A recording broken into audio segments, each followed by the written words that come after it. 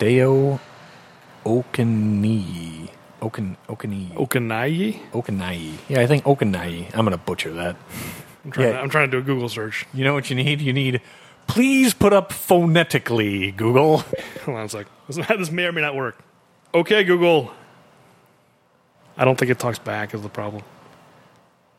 How do you pronounce Hideo Okanai? It searched. I don't think it's a problem.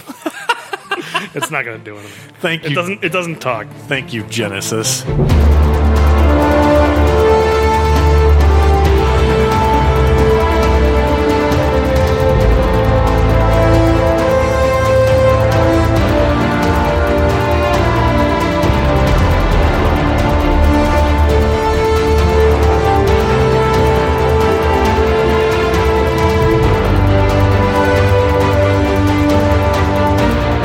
Welcome to Bad Puns and Machine Guns, the podcast where we watch and discuss every Arnold Schwarzenegger movie one at a time, and maybe the occasional surprise as well. I'm Kevin Keene. And I'm Mike Olson, and today we'll be discussing Terminator Genisys, released by Paramount Pictures on July 1st, 2015, starring Arnold Schwarzenegger, Jason Clarke, Emilia Clarke, Jai Courtney, J.K. Simmons, Hideo Okanai, Matthew Smith, Courtney B. Vance, and Byung-Hun Lee. Written by Leta Kalogridis and Patrick Lussier. Directed by Alan Taylor. No relation between Emilia Clarke and Jason Clarke, apparently. Just a coincidence. No, I hadn't really thought about that. I guess I can never get Khaleesi really out of my head, so I don't think of anything. Yeah, we'll have to talk about that later. I've got some opinions about Emilia Clarke in this movie. But first things first, I just want to start with this question. Is Terminator Genisys the third best Terminator movie? Yes or no? For me, I was going to open up saying, I know I defended more than you Terminator 3, and I might have a little bit Terminator Salvation. I think by far and away, it's not even close. This is the third best Terminator. I agree completely. There are a lot of people who really dislike this movie and think it's really bad. And there's a lot of silly stuff in this movie, but at least it's trying. It's really, really trying hard to entertain. There's certainly weaknesses. We've discussed many times on almost every Terminator episode since Terminator 2. So definitely 3 and Salvation. And we'll probably say it on this one. There really didn't need to be any Terminator movies made after Terminator 2. No. That said, I hadn't seen it since we saw it in theaters. This is a pretty good movie. I like this movie. It's a lot of fun. Yeah. It's total nonsense. No, anything with time travel, especially as convoluted as this time travel gets, it's going to be silly. Well, this movie is more convoluted than any previous Terminator movie.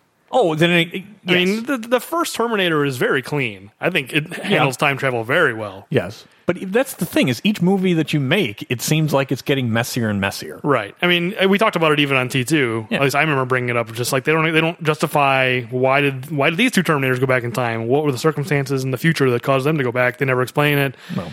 Unlike T1 where they explain that they attacked. Basically what we see at the beginning of this movie is what Kyle tells Sarah in the first Terminator. Basically, this was the last move on the chessboard for the machines. Yeah. So you're right. As the series has gone on, it's unavoidable that it becomes more and more convoluted. Yeah. But Terminator Genisys just dives headfirst into the crazy timeline nonsense. I've got a point, and we can just talk about it now. I can find my notes. At some point in this episode, whether it's now or later, I want to do a deep dive into the entire Terminator timeline, the time travel. Like we gotta untie this knot. Isn't that one that you start pulling on a thread and the whole thing? Possibly. I want to test the integrity of this franchise, whether or not it all holds up. That's fair. At least I got out of you. What I was afraid is that this was going to be like T3 and you and I were going to maybe be doing battle. But to me, this was just hands down the third best. And the fact that people just hated this movie so much, I don't know. I get the feeling that they didn't. I don't know. I'm not sure if they even saw the movie. They just wanted to hate it because the trailer ruined so much of the movie. That's my hypothesis. Okay, I'm not sure if that. I agree totally with that. I mean, I don't want to I want to assume that the people who disagree with us are coming from like an invalid point of view. Like I think people have perfectly valid reasons to dislike this movie. It seems like you're saying that like they didn't understand it or they were spoiled by the trailer or whatever. Like there are valid reasons to dislike this movie. I don't think Okay, it's like a slam dunk amazing movie. No, I don't think it's a slam dunk amazing movie, but I guess I'd like to ask the same people that hated this movie a lot what their thoughts were on T3 and Salvation. And if they rank those behind it and they just hate all of them, then I'm okay with that. Yeah. But if one of those for whatever reason they rank ahead of it, then I question where they're coming from. I could see a valid reason to like Salvation more than this. Like, I think you and I are not huge fans of it, but we're kind of lukewarm on Salvation, right? Isn't that kind of... Yeah, T3 is by far and away the worst. Okay, so you still think it's the worst, even though you kind of liked it. Yes, I liked it more than you. It's I hate T3. See, I don't hate T3. Yeah. I think there are some things in there that are fun. Well, but I think it's funny because I think Terminator Genisys has the exact opposite problem of T3. T3 is very thin. It's a copy of T2, only there's no like stop. I mean, they go through the motions like we're going to stop Judgment Day, and then they fail. So but they go through the motions, but it's not really part of the plot. It's really just Terminators show up, chase around Kyle for a while, and then the world explodes. No, and it's just a bigger budget in terms of CGI. Maybe not bigger budget, but more advanced that they were able to do more because it was, a decade later. But my point is the plot is so thin. It's just one long chase. There's almost no plot to it at all. No, there isn't. There's no story. Whereas Terminator Genisys is so overstuffed with plot. This is 3 or 4 movies crammed into one movie. Really? You think that much? Yes. Okay. Well, then we're going to get into it. I could break it down right now. I'll break it down right now. Here's your 4 movies. You've got end of future war part. I mean, you could do a whole movie of showing Kyle and John, and the fighting in the future and the final battle and discovering the time machine and looping it back around. You could make a whole movie about that. You could make a whole movie about alternate 1984, right? That's like, what, 10, 15 minutes in this movie? It's about 15 minutes. I have to admit, I think I'd be very interested in that. I think so, too. Like, almost a pseudo remake of Terminator 1, but the whole point is how the timeline changed and look how different things are. But that's kind of what I was hoping it was, is that most of the movie would be in 1984. Where it's not. It's a very short sequence. I mean, that's 2 out of 4. Okay. Genisys 2017 stuff, that's 3. You can make a whole movie just that. And Sarah Connor in 1971, 9-year-old Sarah Connor. Yeah, you can make a movie about that. So of those, I think probably the least interesting would be the Genisys 2017, because that would seem, at least to me, to be like kind of all the other movies that have been done. Yeah, I think that's the weakest. I mean, unfortunately, it's the majority of this movie, but I think that's the weakest section.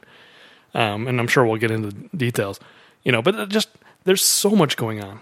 And there's Skynet is now a mysterious British man. There is John Connor has become a Terminator. There's timeline shenanigans like we've been alluding to, and as far as like everything has changed, and Kyle's going back to 1984, and everything's different. And there's a T-1000 there that we never understand where did that come from. I guess it came back. Like there's so much stuff happening in this movie, and Genisys, like obviously like the whole like apps and how like now that's Skynet.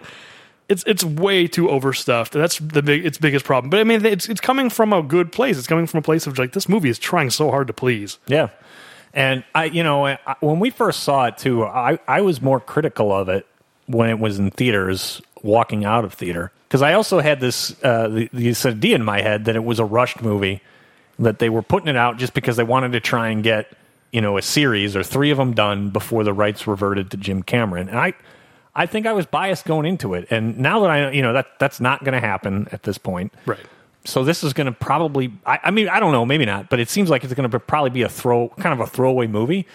But I think I was unfairly judging it in 2015 when I saw it, that I just thought that it was another money grab like T3. I don't think it, or if it was a money grab, they were working a lot harder to make it a better movie.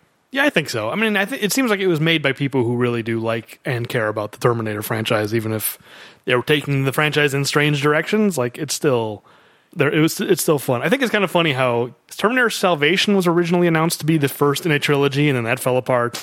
And then the Terminator Genisys was supposed to be the first in a trilogy, and then that one fell apart. I kind of wish James Cameron had announced that the new one was going to be the first in the trilogy, and then we'd have a trilogy of potentially failed trilogies. A trilogy of failed trilogies. It's not Star Wars. You don't need to like break it into trilogies. Just make individual movies. Who cares? I agree with you. Yeah. Well, I didn't have any kind of overriding thoughts on this one.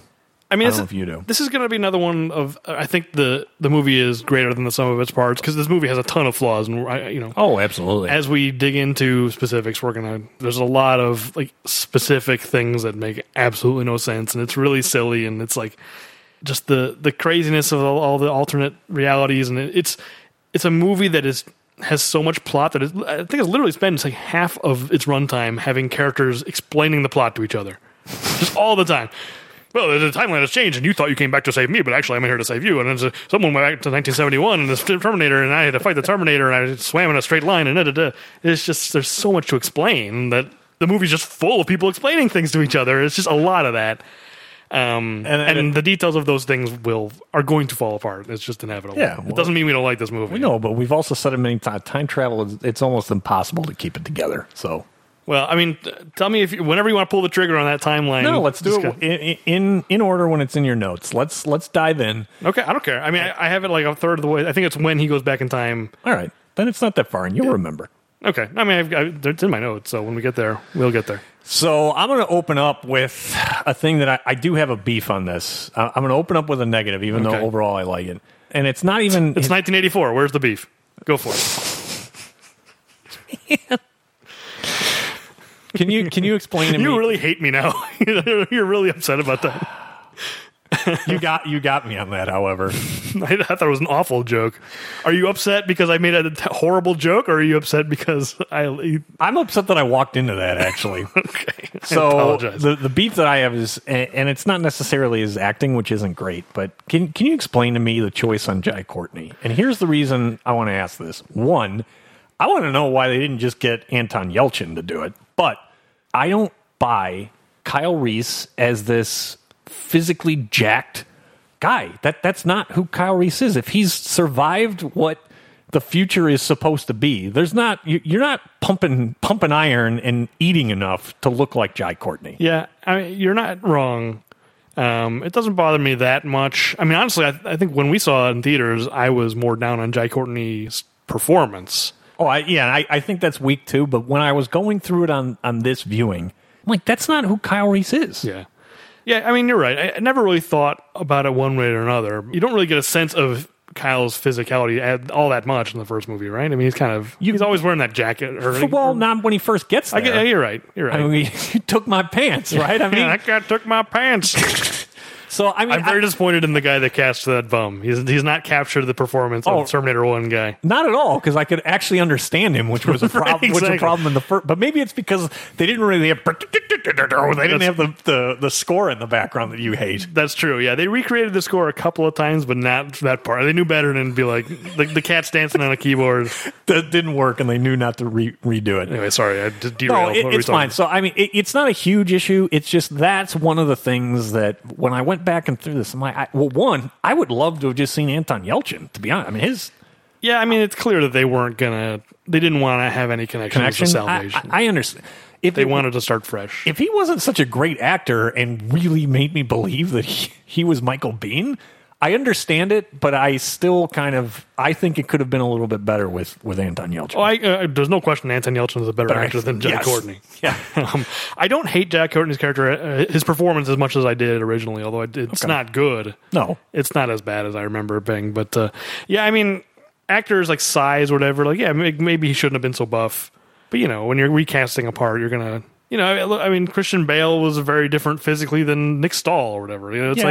Different actors are going to bring a different kind of physical stature. It doesn't bother me so much. Okay, but I mean, you're right. It's wrong for the character. They shouldn't have cast someone so muscular for the part.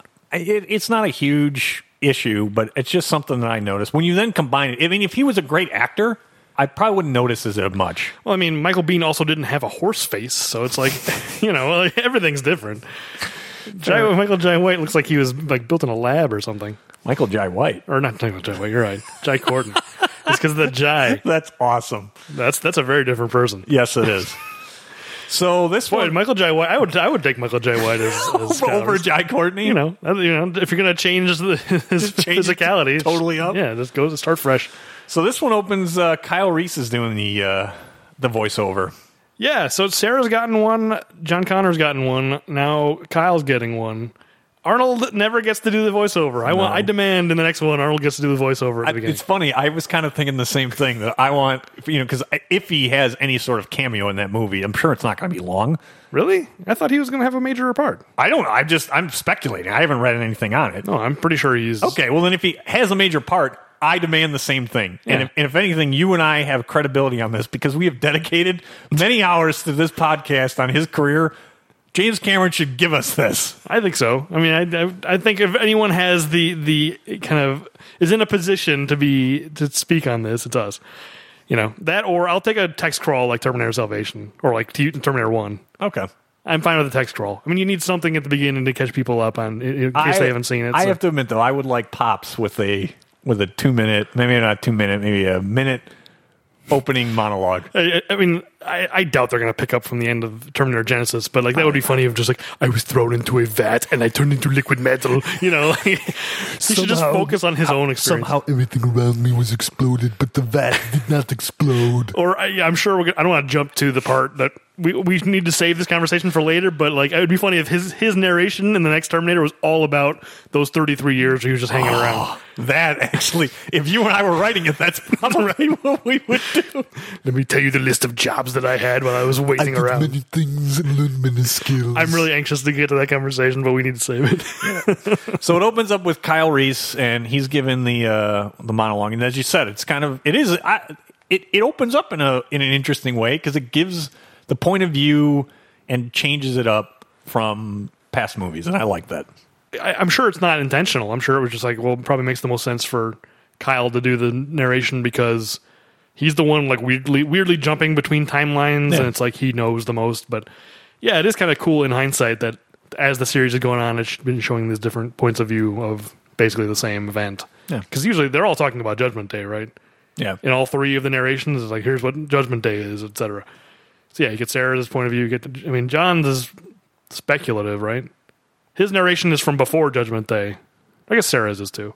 Yes. So I guess this is the first time we're getting a point of view of someone who's actually experienced post-Judgment Day world. Yeah, because the Terminator just opens with the crawl, right, and kind of outlines it. Yeah, it's a text. It's not even a crawl. It's just text. You see the future, and it just shows text saying, machines that take over the world, etc. Once again, we're seeing the nuclear apocalypse. It's the second time after T3. I think in both cases, it's a little too bloodless.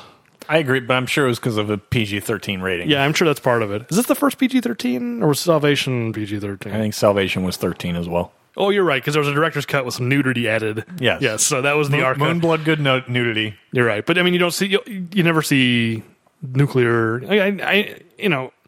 I'm sure there's a way you could do it to really sell the horror in a way and still make it PG-13, because it's like the first two Terminator movies, like all of this series' gravitas is built on knowing what the true horror of like a nuclear annihilation is. Yeah. Those dream sequences in T2? T2 is, it's tough. It's intense. Yeah. And here it's just like, it looks like Independence Day. It does not sell you on the gravitas at all. Let me ask you this. Do you think some of that, though, is, and maybe I'm just living in the past too much, do you think some of it is Independence Day because, I don't know, CGI seems to be less real in some ways than when they were working with models? Yeah, I mean, that could be part of it.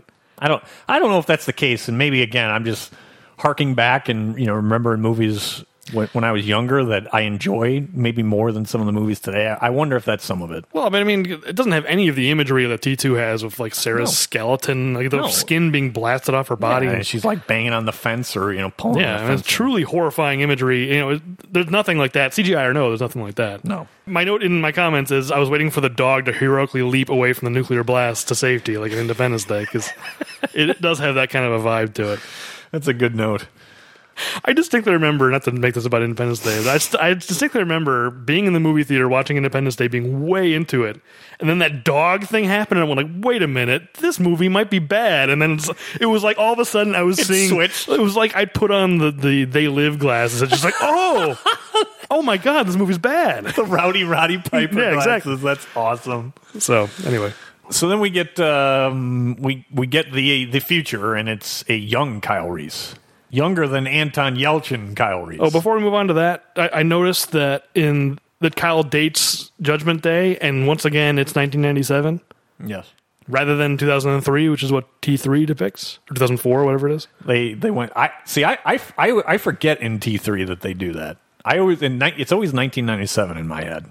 Well, that's the thing. I think even in Salvation, it seems like it's implied that that's the future from T3. I've got notes about this later when we get to this nonsense. But so it's back to 1997, which does seem like it kind of seems like this movie is ignoring T3 and Salvation. I mean, I think so. Yeah, it seems like it. It's considering how much of a middle finger T3 was to T2, I think this movie is in particular a big middle finger to T3. F-U T3. I don't disagree with you. Judgment Day is 1997. Yes. T3 never happened. It is canon. Please don't modify. Yeah. But here's the thing that it does modify is that the introduction of John Connor and Kyle Reese, this is not what Kyle originally explained that in the Terminator when he met. I was trying to remember. I didn't have time to actually rewatch, but like, does he say? Yeah, because does Kyle say in the Terminator that he first meets John when John rescues him from the camps or whatever it was? Yeah, that's when they first met. Yeah, and so Salvation plays with it, I guess.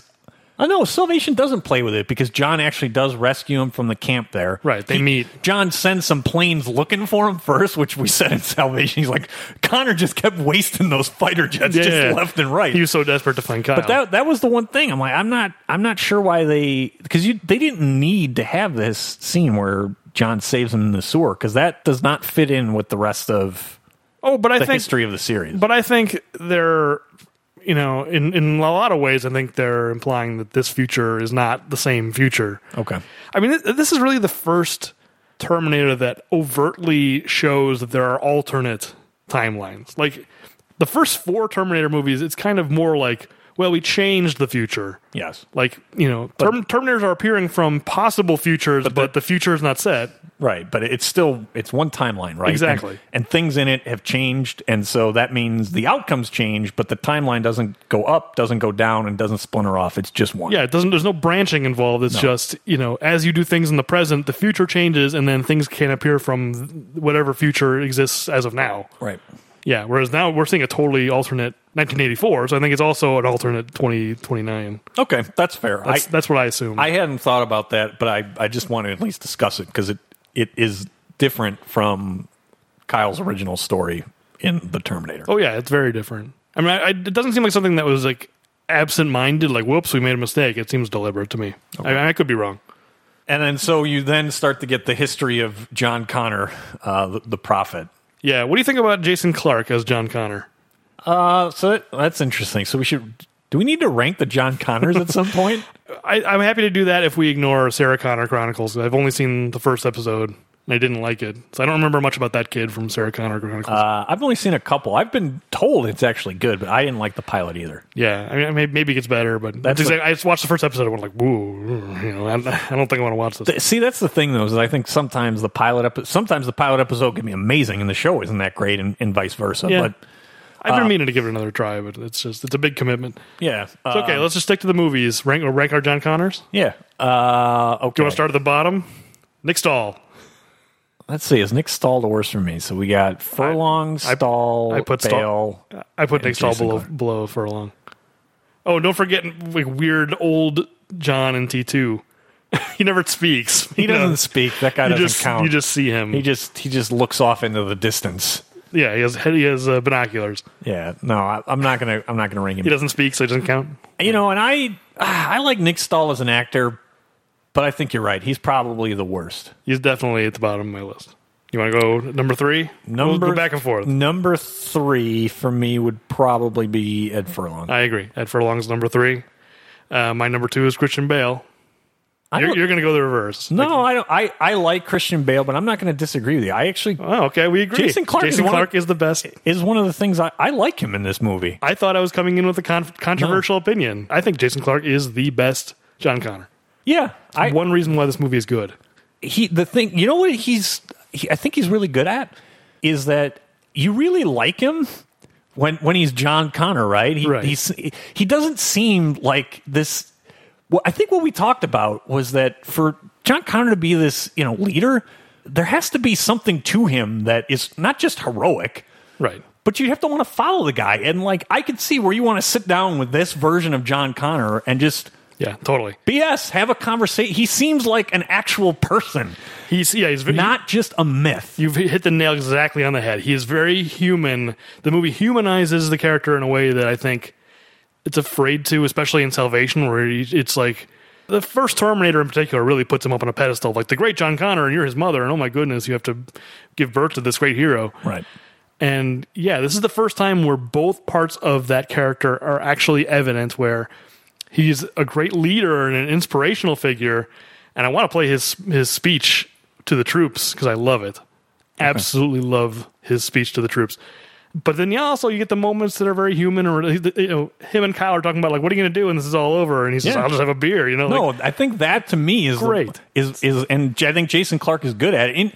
And when later on when he's proving in the future that he's John and not a machine, even though he is a machine, right? But a different kind of machine. I think those moments are really real and human too. And Jason Clarke gives a good performance. He gives a great performance. I love him as John Connor. Even as the evil doppelganger John Connor. I think he's good in that too. I think he's pretty good as the villain. Like I wish they hadn't done that, because I don't necessarily think it's an interesting twist. But he's a great villain. I mean, he's the only Terminator that really has a personality.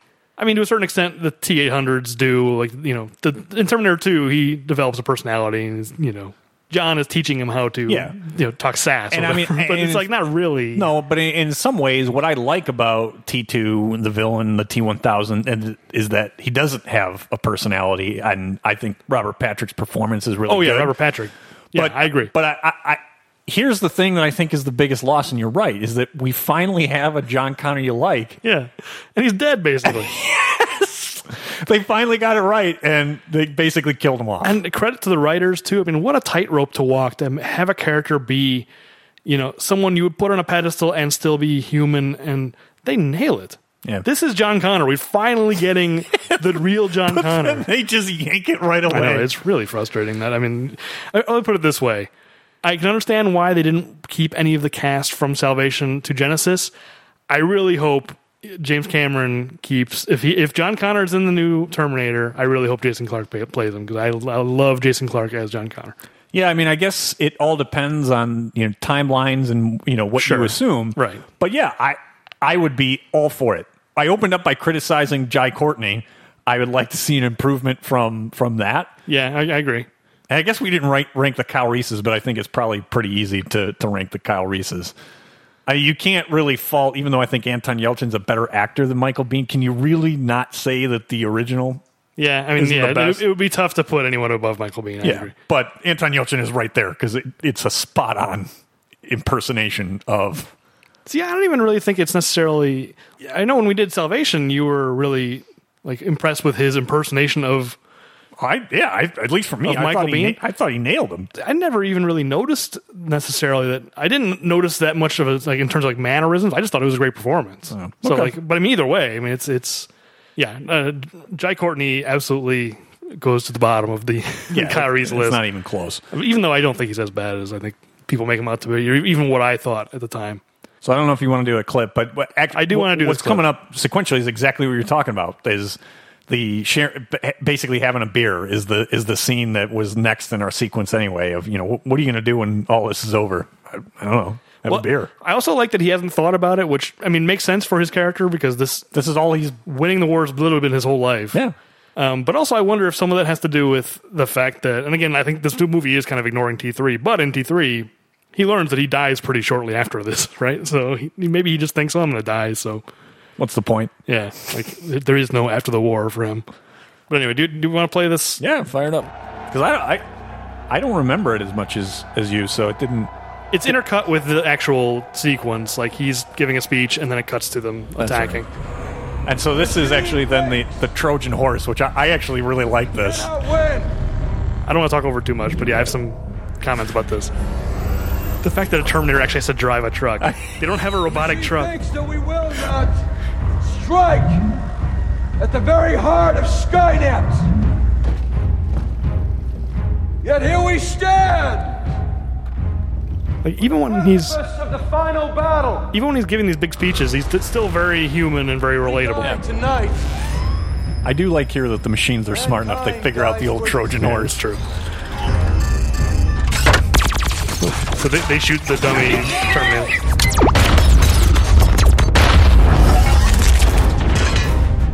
I look at each of you, and I see the marks of this long and terrible war. There's John kicking ass. Yep. I like this moment where it's just like, go! It's like they're in helicopters. They can't hear you. Time machine.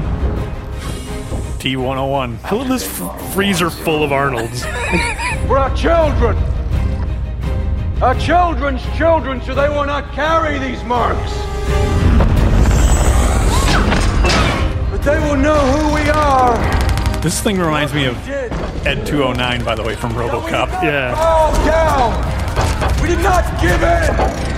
We rose up at this moment, at this hour, willing to sacrifice everything so that they could live in freedom! There's a lot to talk about here. I don't want to talk over. This night, we take back our world! That's great. I will go into battle right now for him. It's so good. So I agree with you. And what's funny, I don't want to belabor it either, but to me, it's like the antithesis of Independence Day. Oh, I thought you were going to say antithesis of Terminator Salvation. Well, it is that too, but of Independence Day. I loathe that Bill Pullman speech. I have a soft spot for Bill Pullman's speech. It's terrible, but I have don't get me wrong. I like Bill Pullman, by the way, so I'm not banging on Bill Pullman. I cannot stand that speech. This is the complete that dude opposite. Giving an amazing salute. Come on, that's awesome. So dumb. It's so dumb, but it's awesome. No, but compare it to Christian Bale, where it's like that's a real speech that would actually you can see why people would follow him. Whereas Christian Bale's just going, "If you do this, we're all dead." What? That's your leader? You know, that's not inspirational. No. Anyway, I wanted to play that because I love that speech. You're right. There is a lot going on in that sequence. There's a body count, which you probably need to get to. And it was tough to count. It's pretty dark. Yeah, there's that one point, like 10 guys get mowed down by that Ed 209. Ed 209 you were talking about. Is that a new machine? I was trying to remember if it ever showed up before. It's like a spider walker or something. Yeah, I don't remember seeing it. So that's the reason I called it Ed 209, because I wanted to call it out, because I think it's the first time I remember seeing one in any of these movies. Yeah, I think so. I think that's the first time. But anyway. And so I counted 11. It's either 10, 11, whatever. So you're the official scorekeeper, body keeper. I have 13. Wow. Well, I had 11, and there's 2 more guys in a wide shot. Like, okay. Did your 11 stop when that spider thing landed? Yep. Okay, because I have 2 more. It's the shot where they take cover by the truck after Kyle crashes the truck. All right. Because, of course, he crashes the truck. And, of course, Kyle Reese is driving, too. Of course he's driving. And, of course, he crashes the truck. Has he ever driven a vehicle that he didn't crash? There's still times when I was watching this, I thought the same thing. Our first, get out of the way. I'm Kyle Reese. I'm driving. I mean, technically, he does kick someone out of the front seat. It just happens to be a dead Terminator. He has a habit of kicking people out of the driver's seat because he insists on driving. Because he's Kyle Reese and he's driving. But yeah, they're storming what we learn later is the time machine. Yeah, can I just say, John and Kyle are recklessly running. They are, yeah, agreed. Especially because when you consider the whole thing is, I mean, I guess they're trying to get to the time machine before the Terminator goes back in time, but they fail. But it's like, don't they, if the Colorado offensive, as they call it, because I guess they're somewhere else, in Colorado, they're attacking the central core. Yeah, of Skynet. It's like Anakin shutting down the Trade Federation ship and all the robots go, power it down. It's the same thing. But why attack? Why don't they just wait to see how Colorado goes, and then if all the Terminators will be dead, it's just like it's waltz through.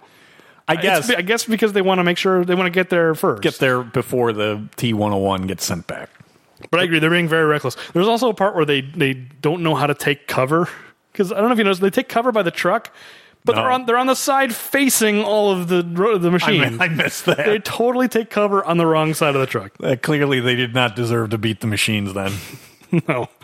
But yeah, all the machines shut down, and they power down, and the first tactical time weapon is deployed. Yeah, I like the design of the time machine. This is the first time we're actually seeing the time machine. Yeah.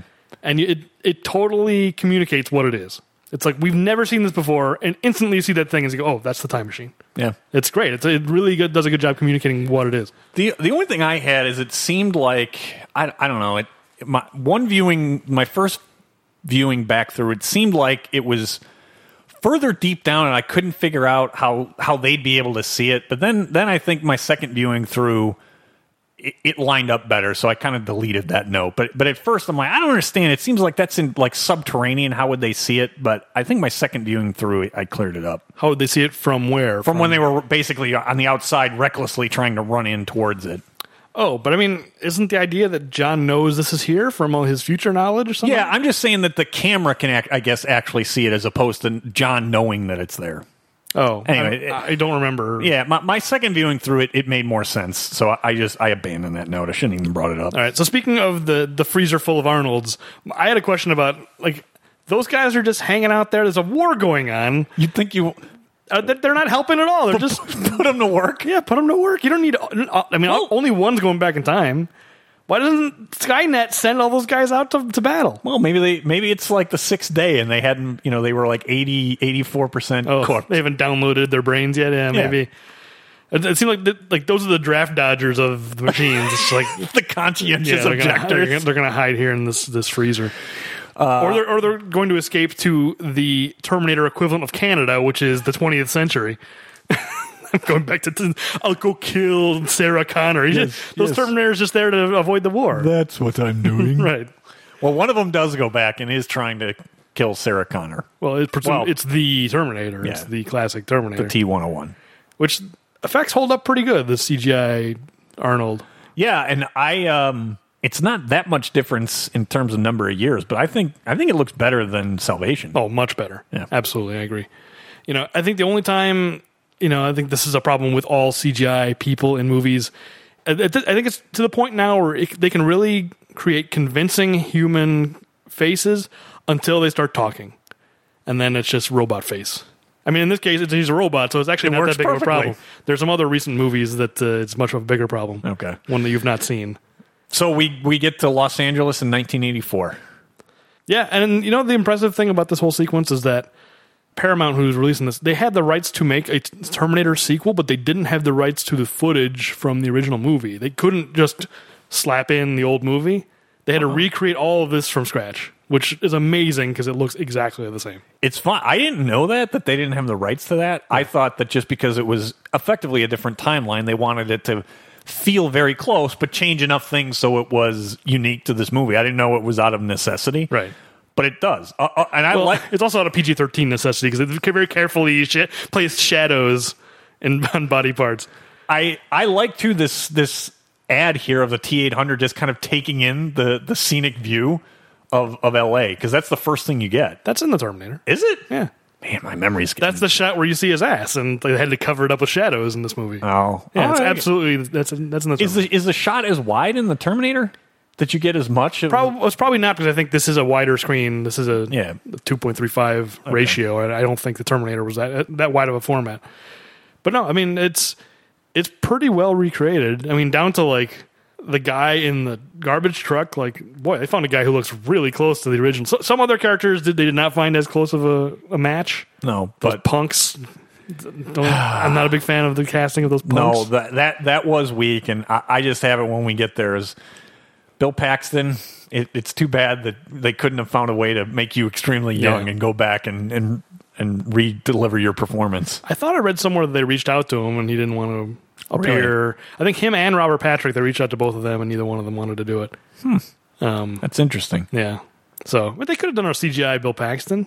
Like, now that Bill Paxton has passed away, it's like, I want more Bill Paxton. They could have, if you're going to CGI Arnold, why not? Bill Paxton's important enough. You should be CGIing Bill Paxton. Wash day, nothing clean. Yeah, exactly. Yeah, those guys do not capture that scene at all. No, but I agree with you. I think everybody else does. Yeah, they do a really good job. I mean, less and less so as... I mean, obviously, it's diverging more and more as it goes on, so they don't have to capture it as well. But yeah, I mean, in particular, this opening sequence where he arrives. Yeah. It's like exactly the same. So then from there, you cut back and... everybody wants to volunteer to go, but Kyle Reese is the one that really needs to go because he loves Sarah. Yeah, he's already in love with her. Yeah. Which is does he say that in Terminator 1 that he fell in love with her before he even went back? Yeah, I couldn't remember. because he's got the picture when I guess. Franco Colombo when I said the poor kids are watching the fire inside the burned out TV. Yes, he's got exactly. the picture. That's true. That's his TV. Well, there's another difference because that picture burns, whereas he still has it Yeah, you're right. the day of right. him going back. You're right. It didn't burn in this timeline. Time travel is so difficult. I was also wondering when they were well, first of all, the fact that they can figure out very easily how to operate this time machine, whatever, you have to buy it. But I was wondering, like, what about that freezer full of Arnolds? Did anyone find that? It's like, Well, they'd be powered down though, so it wouldn't matter.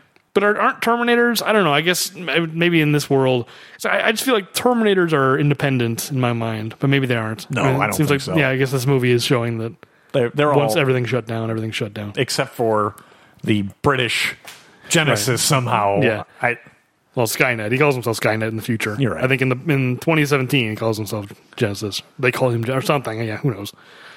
We'll get to that. I have some things. We're not quite there yet. Well, we're basically just about there. Do you have anything else? Because effectively, Kyle volunteers to go, Oh yeah, I guess we are. and then John gives him the speech that he needs to memorize to tell yeah, Sarah. that's a nice moment too. I like Yeah. that the way they handle that. They tie it together well, and I think Jason Clarke delivers it well. Yeah. Okay. So let's talk about it. So what do you think about this guy as Skynet? I don't understand it. I really don't like it. I don't think it's necessary. Why are you like personifying Skynet? No, This actor, what's his name? Is Matt Smith, right? yeah.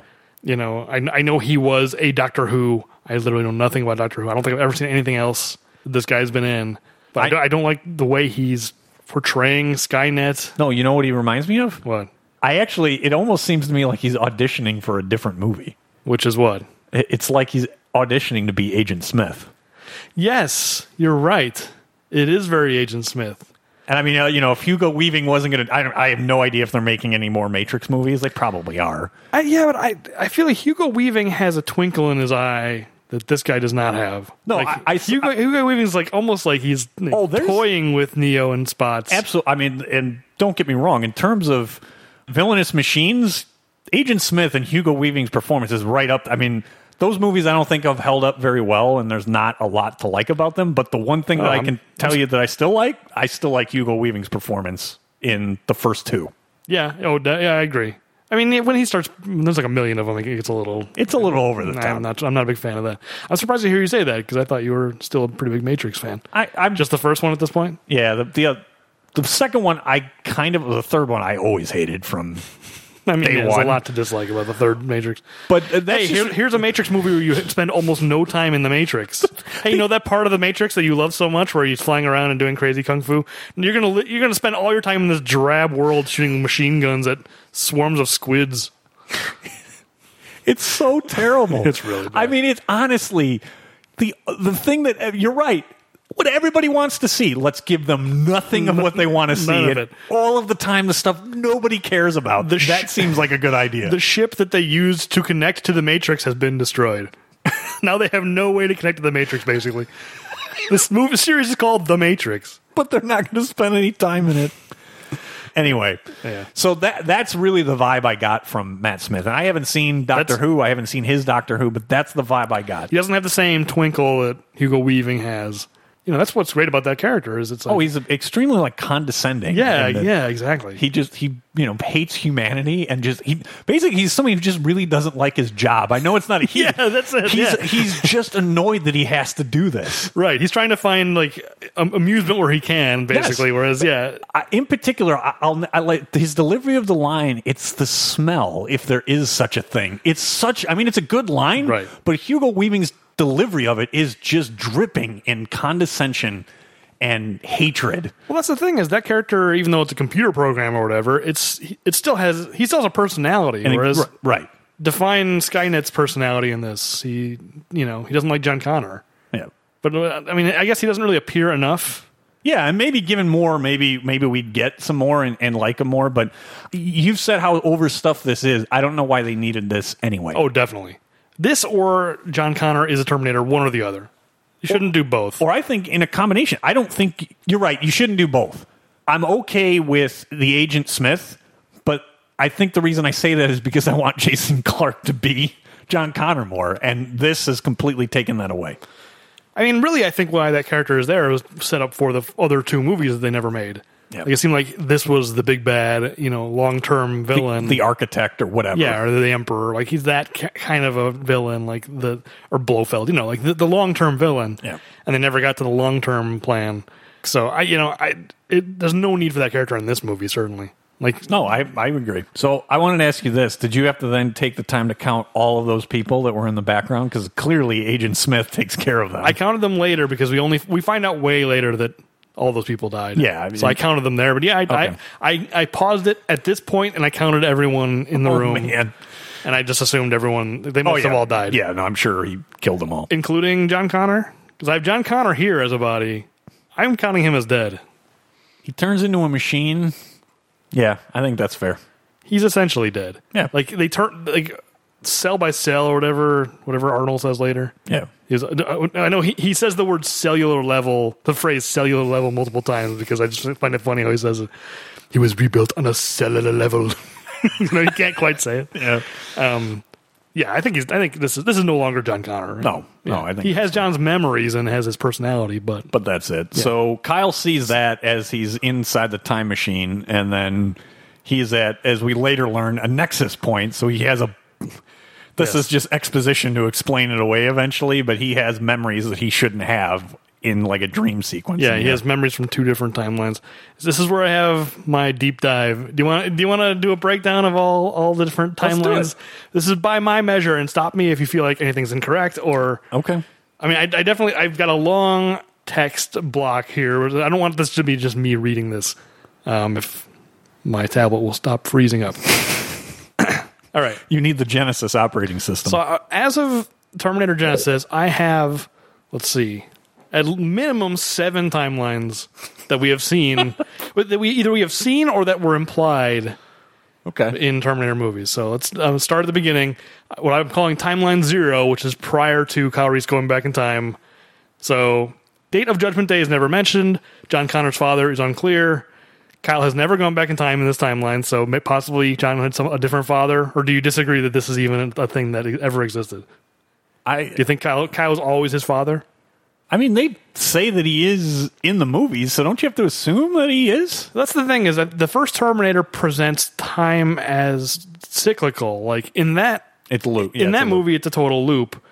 Whereas now it's clear that that's not possible because, let me put it this way: in this movie, Kyle and Sarah jump forward in time, and John Connor was never born in 1984. So in this timeline, John doesn't exist in the future. So there certainly are timelines, right? You're right. Yeah. So there are certainly timelines where either John Connor didn't exist or Kyle was not his father. This is an assumption on my part. It seems like you disagree that this timeline didn't exist. No, I mean I see your point that they literally were in 1984 for an hour, 2 hours, whatever it was, and John Connor was not born in this movie in 1984. No, because Sarah's gone. Unless they plan to go back in time, but they blew up the time machine, so what are they going to do? Pops is sitting around, but... Yeah, they can build a new one, I guess. Okay, but that's the future sequences that we see in the first Terminator with the fire in the TV and all that. That's from the initial timeline. Then timeline 1, T-800 and Kyle Reese go back to 1984. Kyle becomes John's father. And then this timeline... Judgment Day is definitively August 29th, 1997. Right? And it should forever be that day. But I'm going based on I'm just going to walk through all the movies and so my speculation is that in the initial timeline, it was maybe 2004 and then the T-800's chip accelerated it to 1997, right? I think that probably makes sense. Yeah, that's logical. And that in this timeline, John Connor and Kate Brewster become a couple after kissing in Mike Kripke's basement. Right, there's no T-1000 in this future. This is a timeline we never saw, but it's presumed because in the future sequences in T2, none of that happened because that's when the T-1000 goes back in time to kill John Connor. This is sort of more of an implied timeline, but all right, this is what I'm going with. I think that's implied. There was a timeline where, right? Because isn't that what in T3? Isn't that what he says? It's like you two got married, but then when the T-1000 came back.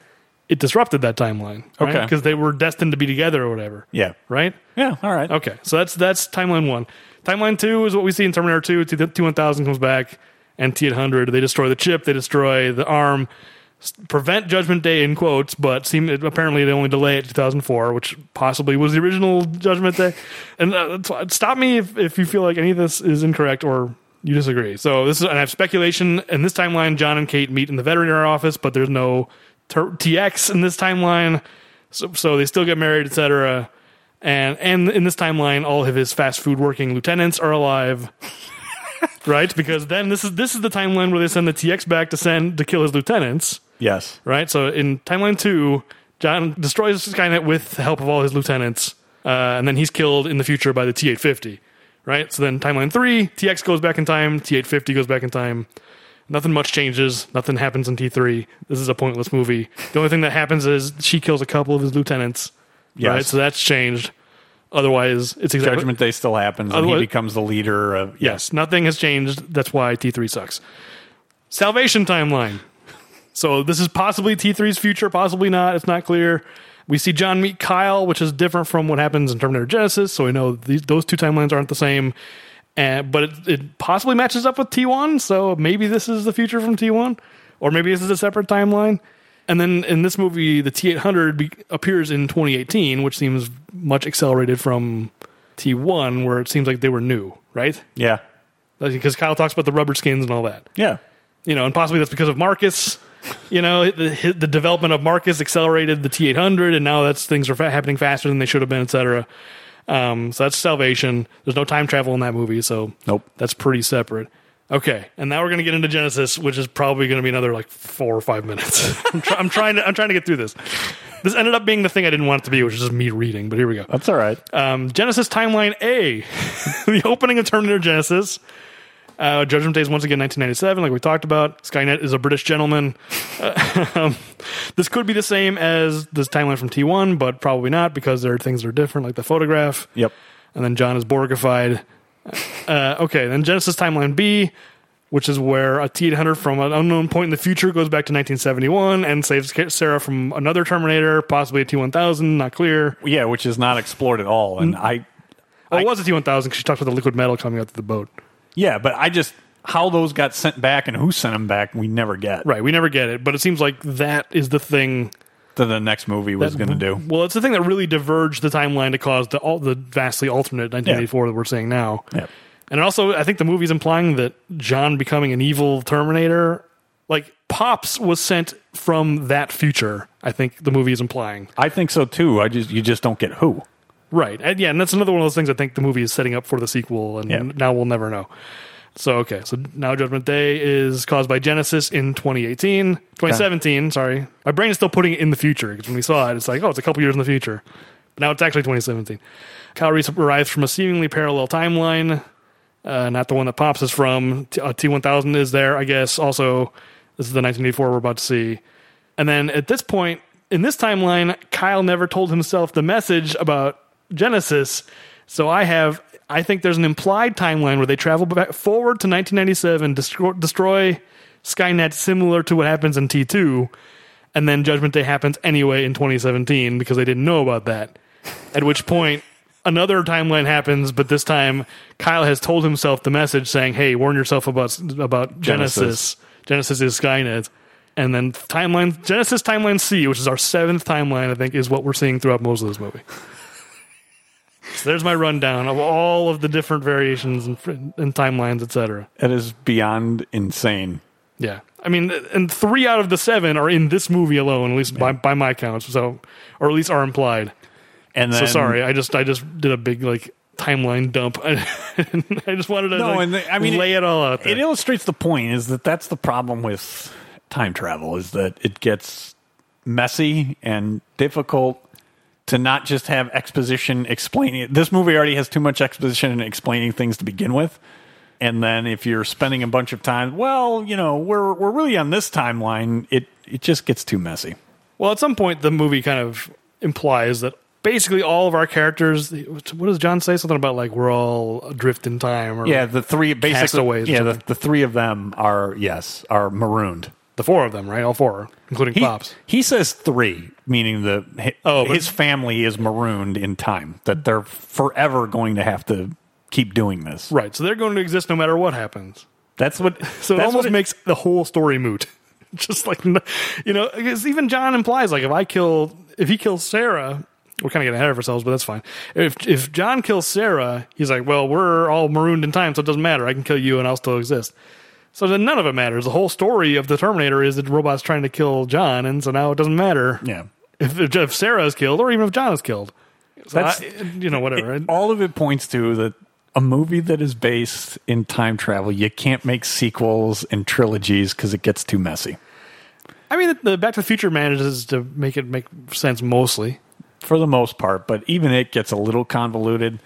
I think that the original of the Terminator, as we talked about, loops it perfectly and ties everything up. The only reason the second one ever got made was because the technology advanced for Cameron to do what he always originally envisioned.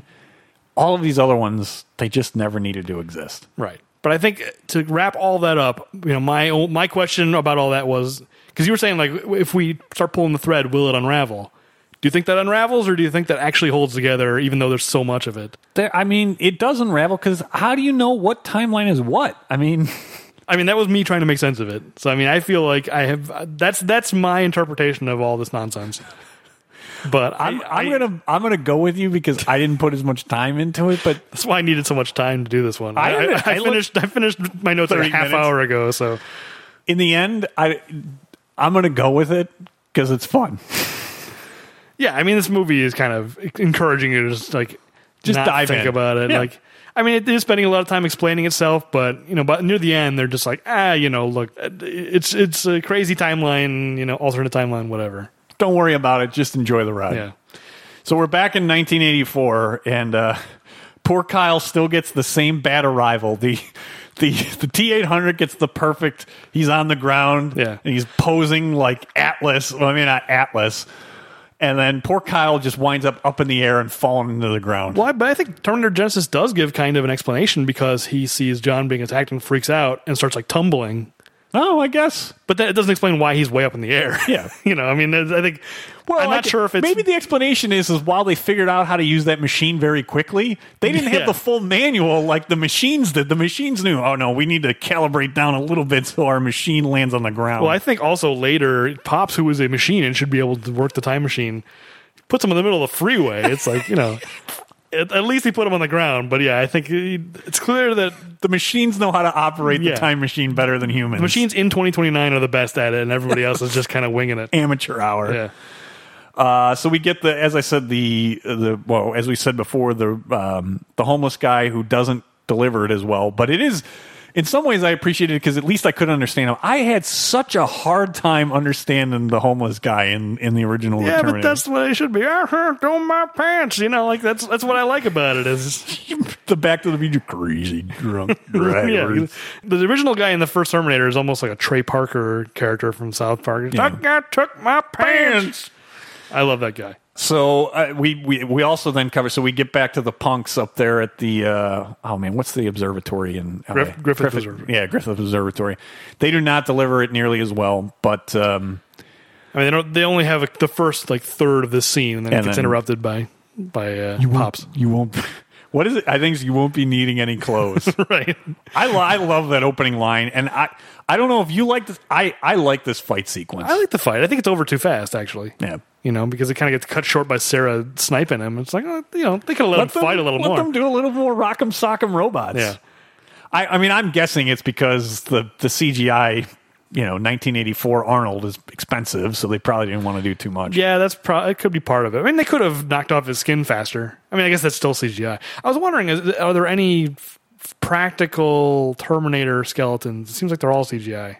No, I think they all are. Yeah, that's kind of a bummer. But they could have built a CGI, or I don't know if it's easier. I think it'd be easier to do just like a robotic skeleton than head. Human, facial expressions and stuff like that. I would guess is still more difficult, even though both of them are, I'm sure, difficult. I think they could have just gone right to that and saved some money that way. But yeah, the fight is over too fast for sure. And she shoots the T-800, the bad T-800, in the heart. Yep. And it does not explode, So another FU to T3. Power source does not explode in a mini nuclear bomb. I think that is what you hated most of this really entire that movie and this entire series. And I do understand it. There's no need for it. Because it's stupid.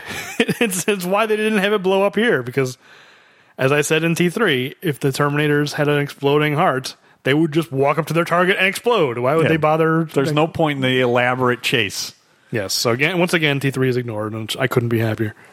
So Kyle Reese gets chased down by the police after that son of a bitch stole my pants.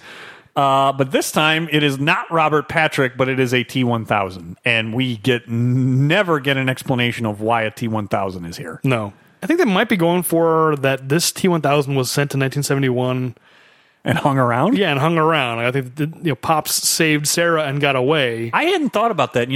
That was one of the things I really disliked when we saw this in theaters. I did not like a T-1000 being in 1984, but I hadn't thought about that. It took the Pops route, the long route, and just hung around. I'm not sure. I mean, I think that might be it, but I don't know if that's actually what they're intending. Or? I mean, 13 years that it couldn't have found Sarah and Pops in those 13 years? Well, I mean, if they're off the grid. I guess. I mean, the only reason the T-1000 reacquires them in T2 is because they go back to destroy Skynet. If they had hung out in Mexico forever, they would have been fine. They probably hung out in Mexico, or Pops and Sarah. I mean, he says it's May 12th, 1984, the day you arrive. You think maybe he had just given up on Sarah and Pops and said, I'm going to get Kyle? Yeah, it could be. It was like, this is my next best chance is just like, I'll wait. hang around for 13 years. So then my question to you is, what do you think the T-1000 was doing for those 13 years? He probably had his own job, just not at the smelting plant. It's like, just keep me away from there. I don't want to melt. That was, I don't know. Either that or... Because, I mean, man, if it's a different T-1000, then so many Terminators are getting sent back in time in this movie. You've got the 2 in 1971. You've got 2 in 1984. You've got John going back to 2015. What else? Is there any more? And you've got Kyle Reese going back in time. Yeah. That's 6 characters going back in time. And then 2 characters going forward in time. 8 time travels in one movie. That's crazy. I mean, at least if it's the same T-1000, you got it down to 7. It's a lot of plutonium. Yeah, it's way too much time travel. So one of the beefs I have in nitpicks here, though, is why do the bullets knock the T-1000 back here? I mean, I know it's because they're revealing it's the T-1000, but the bullets don't slow the T-1000 anywhere else. Sure they do. That's always been the case. Not like this. I mean, it literally, he's almost on top of Kyle and gets knocked back. Yeah, I mean, it's a pistol. For sure shotguns would stagger the T-1000. Yeah, but then grenades and things. No, I mean, I think even pistols, it would because there were definitely moments where Robert Patrick would be running at them and he'd get hit with a pistol and be like, "Wah!" and he'd kind of stagger for a second. It is a very pronounced, he gets staggered quite a bit. I mean, I know why. I understand for the movie the reason why, but it's just one of those that I'd like a little more consistency in. Well, the bigger question is, why does he tip his hand? T-1000 has Terminatrix disease where he's revealing he's in disguise before he even attacks. Yeah. The day you come back, and then he very slowly transforms his hand into a blade so that Kyle's time to dodge it. It's just don't give away. Don't have a quip. Just stab him. Yeah, do what the T-800 was going to do to those punks right there and just punch right through them. That's all he had to do.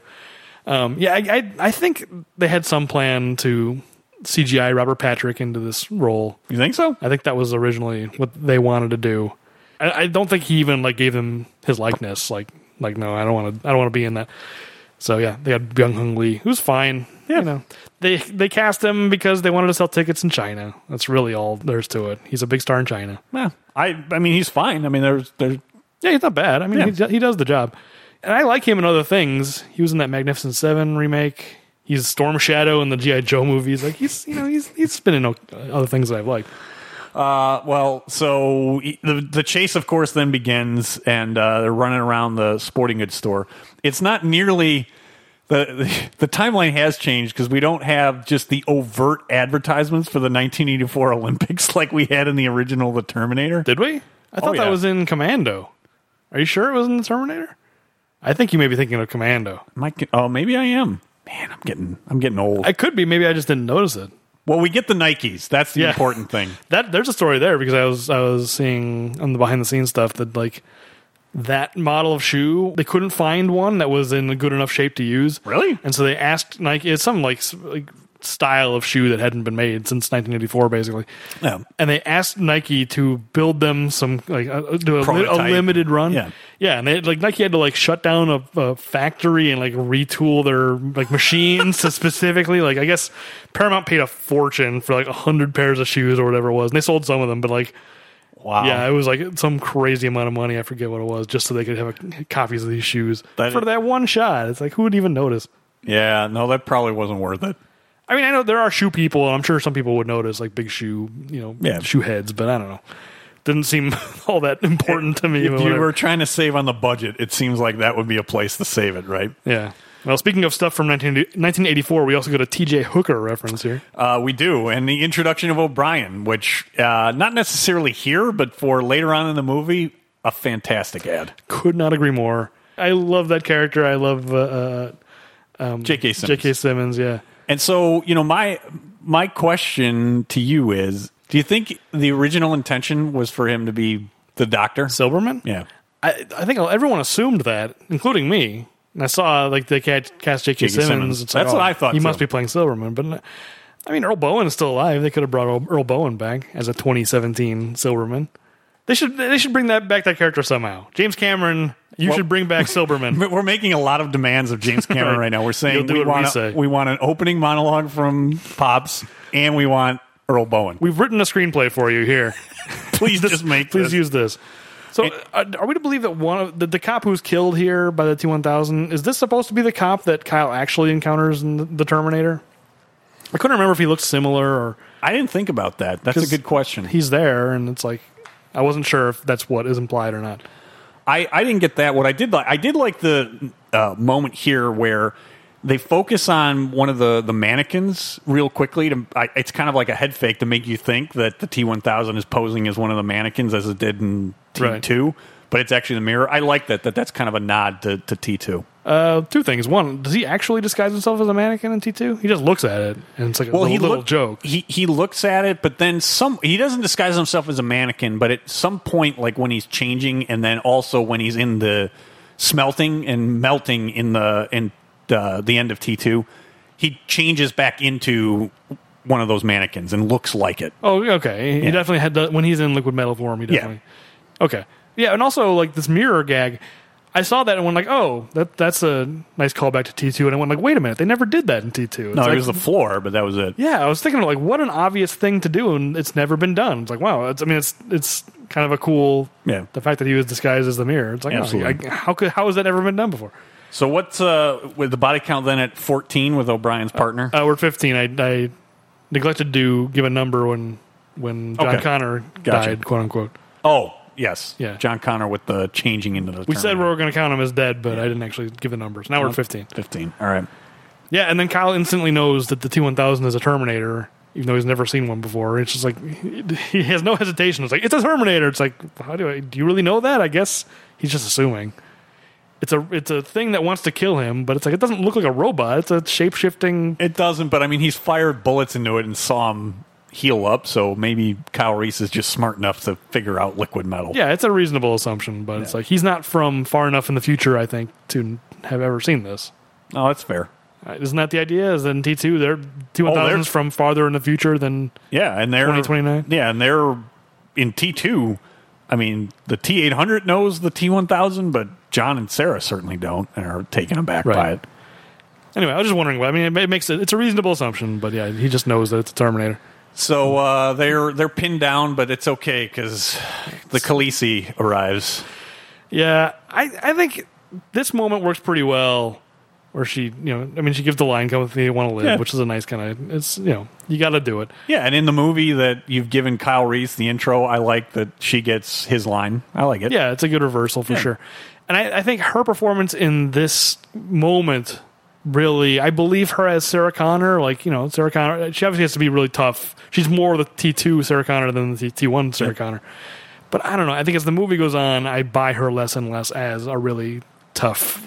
I don't know. She just doesn't. I don't think it's a great performance. In this moment, I buy it. But so many moments, it's just she is really not selling me on how tough Sarah Connor. Sarah should be really tough and hardened, and she's been theoretically, she's been pursued by Terminator since she was 9. Yes. That's even more than John Connor. And raised by a machine. It's like, yeah, she should be even tougher than in T2. Yeah, in particular, because when you think about John in T2, right, I mean, he has the surrogate father figure for a short period of time, right? That's not that long that movie is taking place. Right. And then it gets melted down.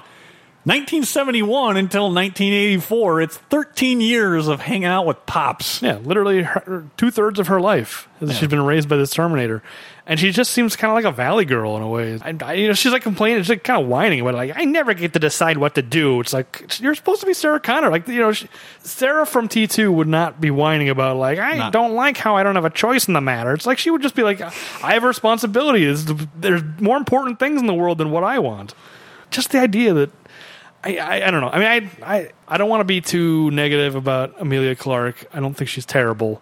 But I also, in Game of Thrones, I'm souring every season on her performance in Game of Thrones as things are going on. And the same thing happened here. It's like the first scene's like, yeah, she's a good Sarah Connor. And then as time goes on, it's like, I don't know. Well, then let me ask you this. So do you feel differently? Has Kit Harington, has he gotten better? Or, because I never thought he was great. I'm just asking you. I do think he's gotten better. I still don't think he's very good. I kind of feel the same way, too, is that he's gotten better, but for such an important character, he's one of the weakest actors on the show.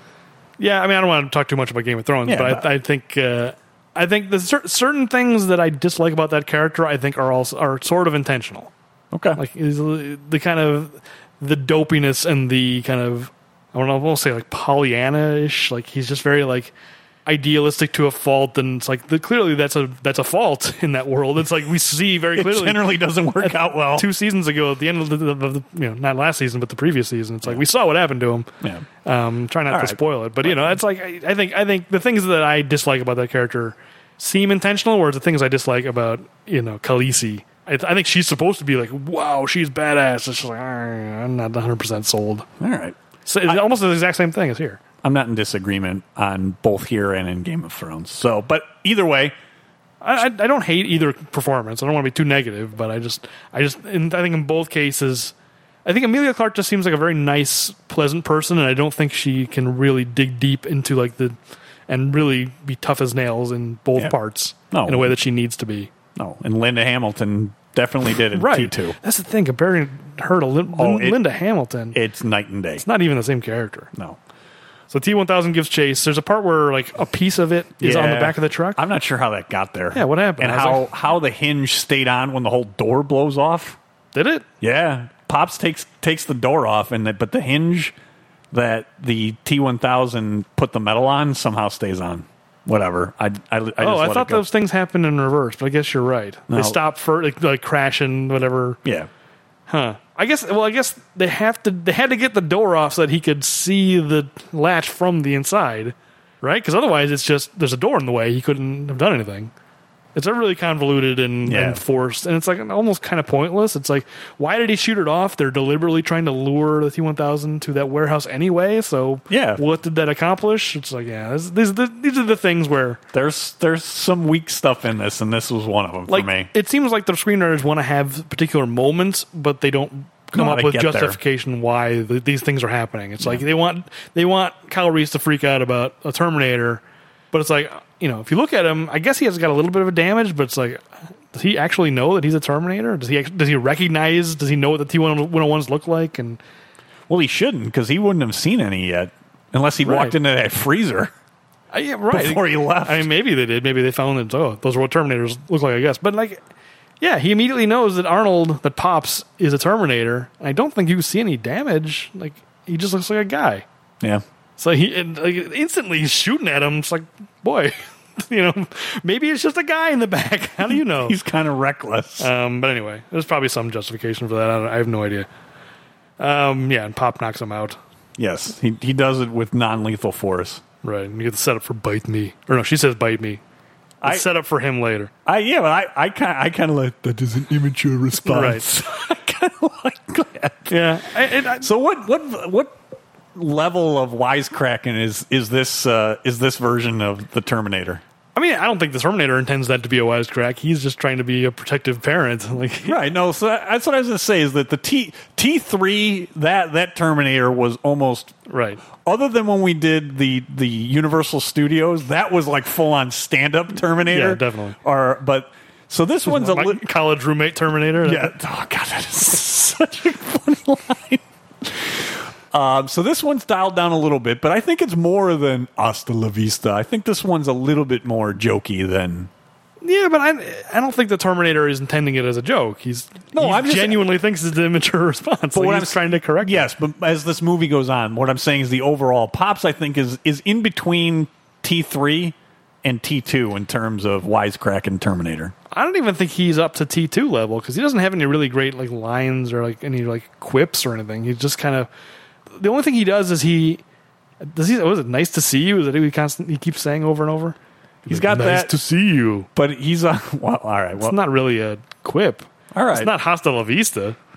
You know, and he I guess he's not doing combinations. No, I mean this line is funny, but yeah, I don't think Sarah's been training him in the same way that John Connor was. John Connor was teaching him how to be a one-liner action hero, and she just wants a dad. Yeah, I was going to say it's actually the opposite. He's really the Pops is really doing the teaching, I think, in that relationship. Yeah, I like that. I think there could have been more of that. Like him saying that's an immature response is a funny moment. I would like to see more like. Middle-aged dad Terminator. It's just not. I mean, a couple middle-aged dad wearing dad jeans. That's what he is. I mean, there's a couple of moments, but there should have been a little more. So Reese gets loaded into the truck, and they take back off. And this is the beginning of where you get her the whining. Yeah. And he's like, "Did you mate? You have to mate or whatever." And it's like. He's very insistent that, they have to do this for John to be born. And then he's, like we talked about, they jump forward in time 33 years. It's like, well, why is he so insistent that they have sex if it's not even going to... The timeline is totally not going to play broken, out. Yeah. Oh, and you get when he shoots the T-1000, you get the line... They're talking about him. It's like, oh, he looks old. I've never seen a Terminator that looks old before. And he's like, my auditory circuits still function, however. Like, it's like, I'm saying I can hear you. And he goes, I am old, not obsolete. Yeah, that one they do hammer home. And I have another FU Terminator 3, because remember, in Terminator 3... He absolutely says that he's an obsolete design. Yeah. I had that too, is there's an inconsistency, but it's an inconsistency that I'm okay with. Exactly, because they should have never done that in T3. Right. It's a terrible thing for a Terminator to say. He's supposed to be a badass, but I'm obsolete. Oh, you really hammering on he's the hangdog. Oh, I can't defeat her. Go back and listen to T3 if you want to hear my opinions about that, because I hate that. Yeah, he's old. He's not obsolete. He still needs to be a plausible, tough. He's a Terminator. That's they handle the Terminator as a character really well in this movie. Absolutely. He's still the Terminator, even though he's old. He's still the Terminator. Yeah, he's there to get the job done. That's all I ask. Just treat the Terminator with respect. So Kyle has another dream sequence, and this is about destroying Skynet in 2017. And from the hello, Kyle Reese, it's nice to meet you, and the smile. See, that is very much. Yeah, that's good. That's T3. The smile. Come on. No, I don't agree. I think that's.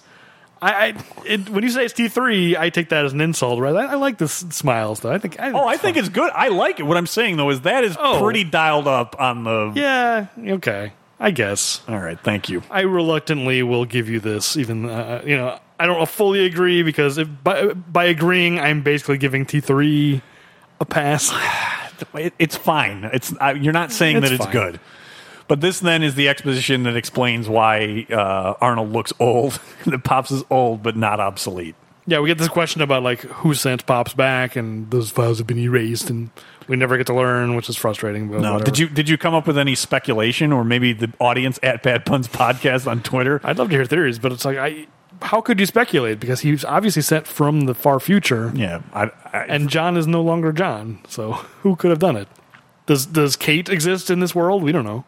Could be like T3 because she sent the Terminator back in T3, right? Yes, she's the one who sent it back in T3. But I doubt that's it. I doubt that's true because anything where Genesis would be copying T3 is probably unlikely. So who knows? I doubt they even knew when they wrote it. I bet it was a thing like we'll figure it out later. It's like Star Wars. J.J. Abrams has admitted like he didn't know who Rey's parents were. He just like set it up and figure it out. Yeah, let the next guy figure it out. I think that's kind of what's going on here. It's like they didn't know. Someone sent him back. That doesn't doesn't matter for this movie. So long as it's not like Lost, and they tell you they have a grand plan for everything, and then it seems like they're just making it up as they go along. Well, I mean, if they had made sequels to Genesis, there aren't that many hanging chads. There's like who sent Pops back and what's going to happen with British Skynet. Those are the only things that are kind of left over. Yeah, I don't know. I don't really care, to be honest. Someone sent him back. It doesn't matter.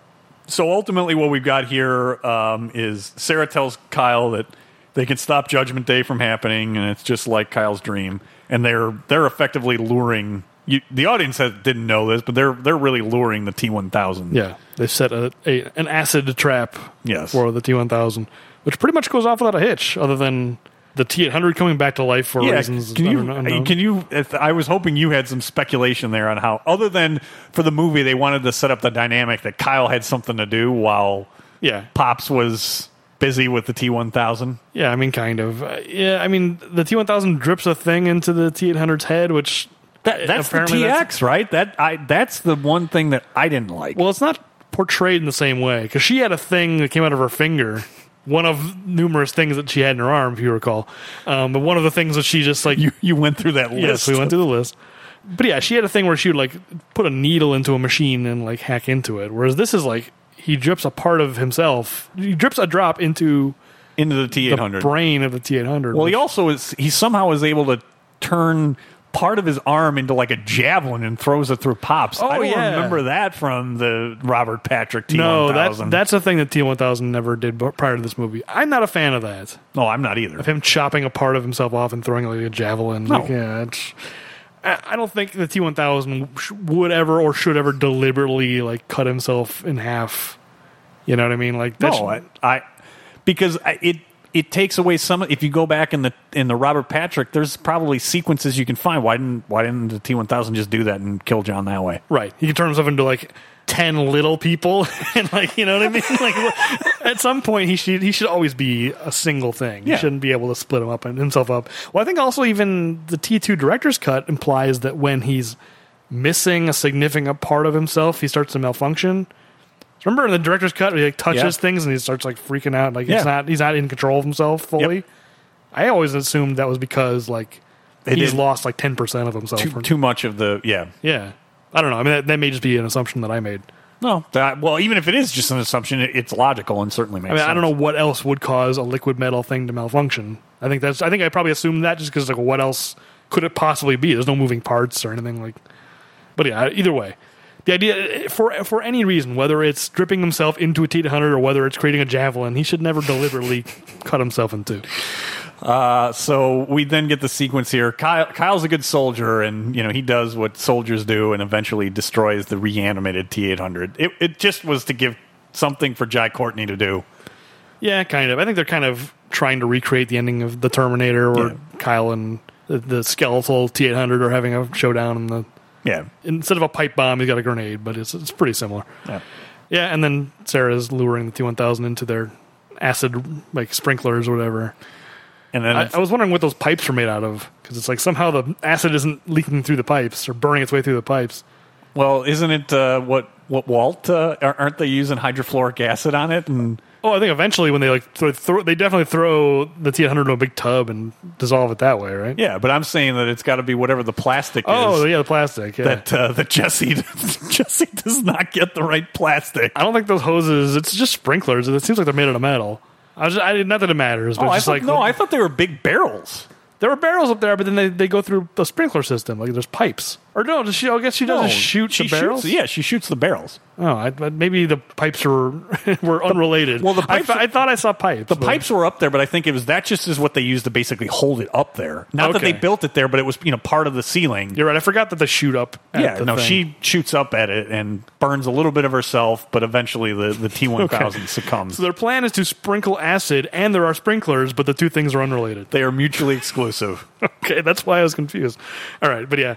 The T-800's or the Pops has to finish off the T-1000, Yeah. which is kind of a nice moment. I like that moment, but I like this trap too. I like this entire sequence. Yeah. I mean, everything has to go perfectly according to plan. That the T-1000 falls into the trap, but I do like the T-1000 plays the old uses what should be its best move that it never uses enough, which is disguising itself right. as Kyle Reese. Yeah, it doesn't do a very good job. It's not very convincing. The real Kyle Reese is just like, you told me it can change and do other things. That's obviously it. And the T-1000 is just like, no, I am the real Kyle Reese. It's not very convincing. I mean, when Kyle gets upset, like, you could have shot me in the foot. It's like, it seemed pretty clear. Like, there's not that The much audience risk. knew. Why didn't you, Kyle? Yeah, you know what? It's funny. It just occurred to me because I had the thought as we were talking, like, wow, like Pops and Sarah had a real busy day planned. They had to deal with the T-800 and the T-1000. And then my thought process went like, well, how did they know the T-1000 was going to show up? And then I went like, oh, well, I guess they know that the T-1000 knows that Kyle will show up. Yeah. But then presumably the T-1000 also knows this is the day that the T-800 shows up. So rather than going after Kyle, why didn't he go team up with the T-800 and try to take down Pops and then go after Kyle Reese, who is the helpless one?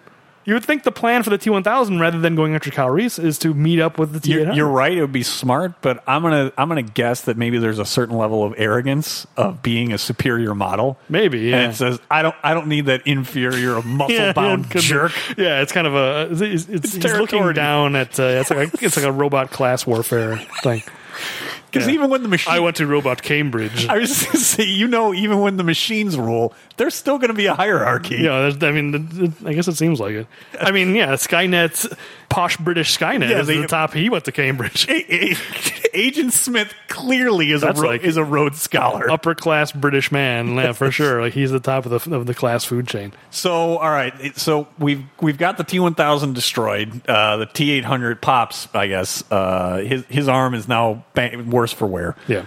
Can you tell me how they built this time machine in 1984? This is my very carefully.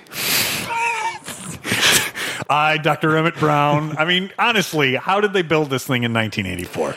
That's my biggest beef with this movie. My problem isn't so much how did they build it. I mean, you're right. I mean, the idea that they would be able to cobble together enough technology. Come on. But presumably the T-800 has the specs and could build analogs from 1984. That I can buy. That the design. I buy that the design is there. I just don't know where the materials are coming from. Yeah, especially when you go forward and you've got in 2017 you've got John Connor, Jason Clarke, right? That they can't get this time machine built with all of the resources. Well, they got it built. They can't get it to work. They did build it. All of the resources that... well, but also keep in mind, they only had 3 years. John Connor goes back in time to 2014, so he only had 3 years. They accomplished a lot in 3 years, whereas the Pops and Sarah had 13 years. But you're telling me all of the resources of Cyberdyne, that they couldn't get the time machine to work, but Pops is getting one to work in 1984. I mean, if it would stand to reason if the T-800 has the specs, John Connor also has the specs. Yes. And he has better. You're right. He has more resources. He has significantly more. Yeah, that part. They're in some bombed out dungeon of an industrial building. That part is not plausible. How can Cyberdyne not get theirs to work, and yet Pops and Sarah can build their own time machine? They're MacGyvering it. You're right. It didn't bother me as much as it should have. You're right, because now that we're talking through it, yeah. your problems are correct, and I should have thought about it more. It's fine. It's my biggest beef. That said, I'm willing to forgive it because what I love about it is I love moving forward to 2017 because of having the T-800 Pops taking the long way makes all of it. I'm willing to overlook it because I'm willing. There's enough of it that I like that I'll look past it. Yeah, because it's funny. I remember when we saw this the first time, I was watching this sequence, the 1984 sequence, and going like, "Oh, Arnold looks kind of young. Like he doesn't look that old." And then you get to the future parts, like, oh, "Okay, now he's his real age. They must have been doing some CGI stuff to his face, to make him look younger in 1984." Yeah, I agree. It's nice to have an old Terminator, like a 70-year-old Terminator, essentially. Yep. I agree that it's good to get there. They could have found another way to get there. I think my problem with it is more conceptual in terms of like, why do you need more time travel? I mean, they did it because they wanted young Kyle and young Sarah in the modern day. That's the only reason. Yeah. But, like, the logic behind it, especially because she wants to go to 97, And Kyle's like, no, the timeline's changed. I saw it in a vision, or I have memories of this timeline, whatever. And we actually want to go to 2017.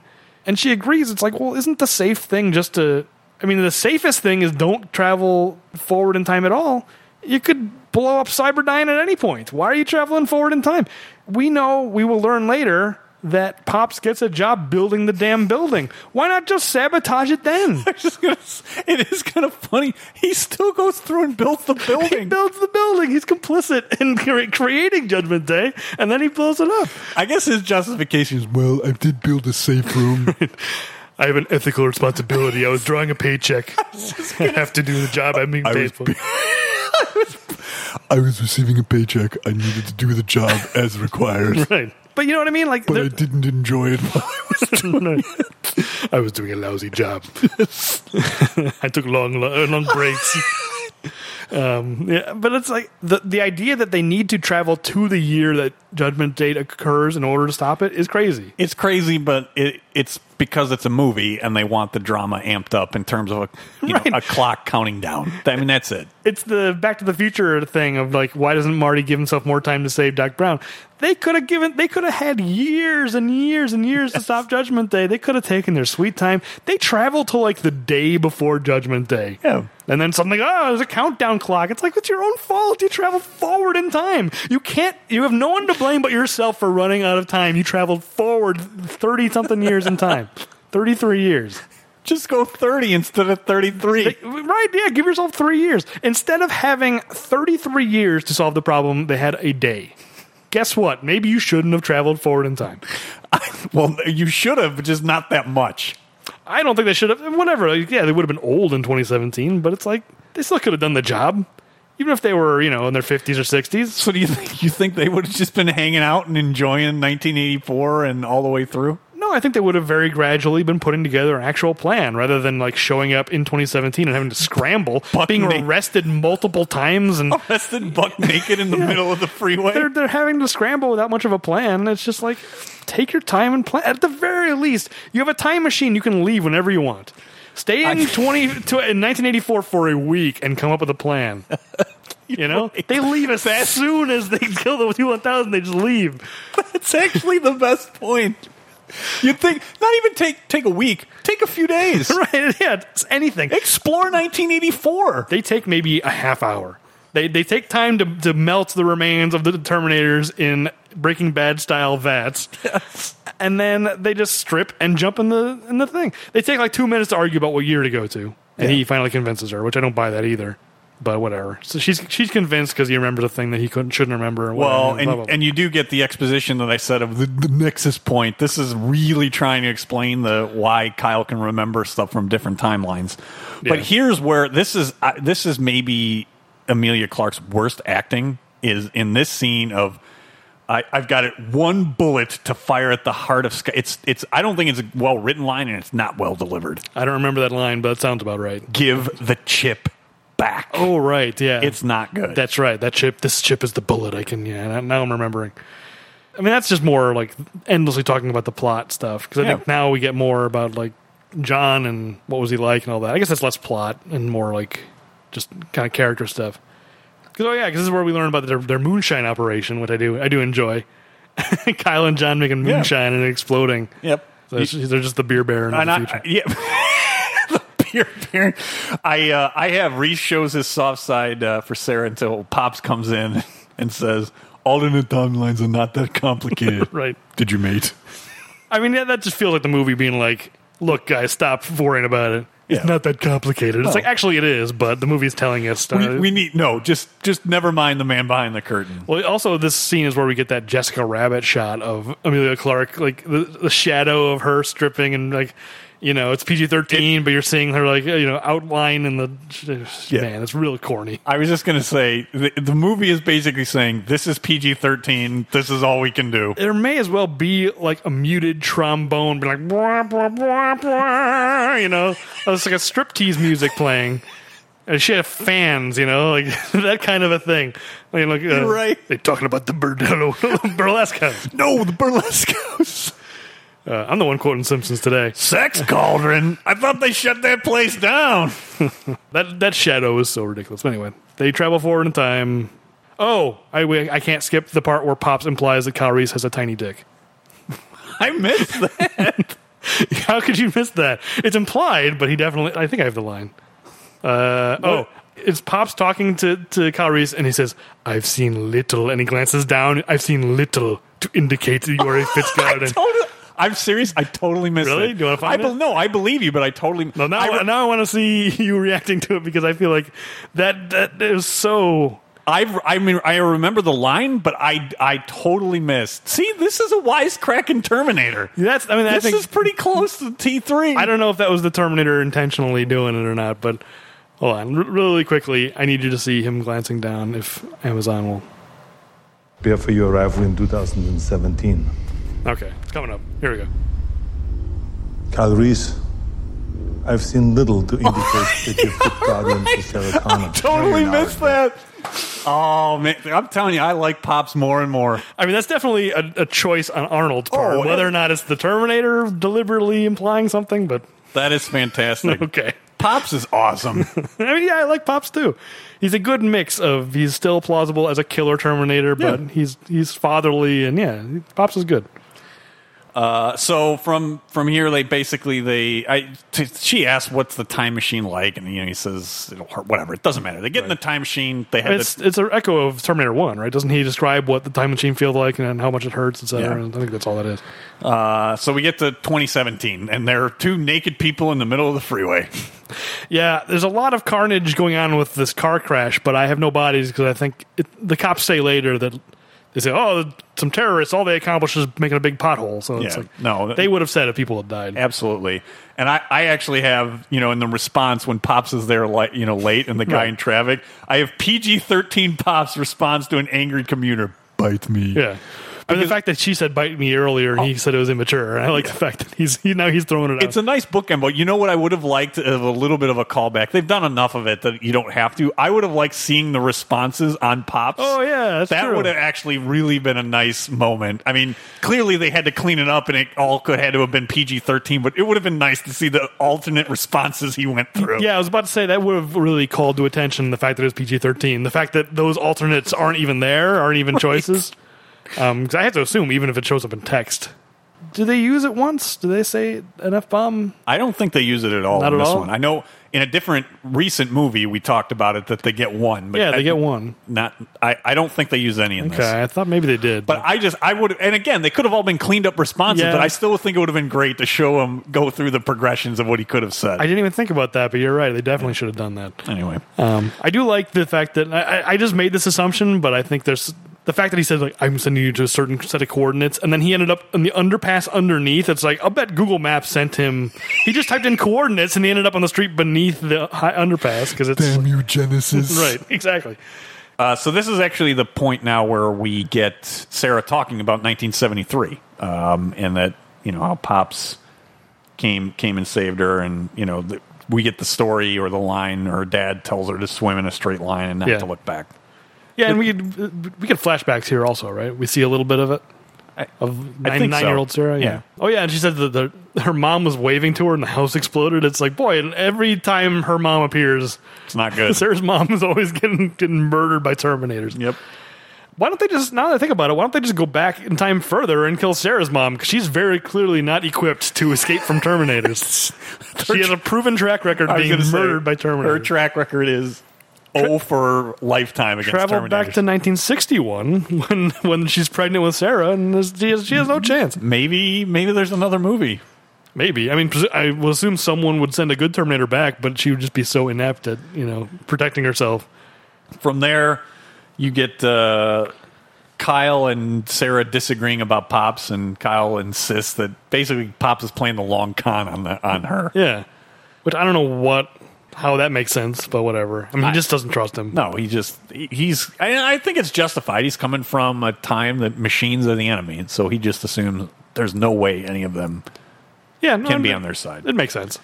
But this is then when we get J.K. Simmons introduced. He is so awesome. He's great in this movie. He's too good for this part. He's too good, and the part is probably too small too. I don't think you need a lot more, but it'd be nice. Maybe it's just because I just like him as an actor. I would have liked a little bit more of him. Yeah, I mean, it's hard to justify taking this new character and making him that important that he's like along for the ride. But I agree. I mean, I think honestly, it could have made the whole movie about him. I would much prefer that. Or cast him as Kyle Reese.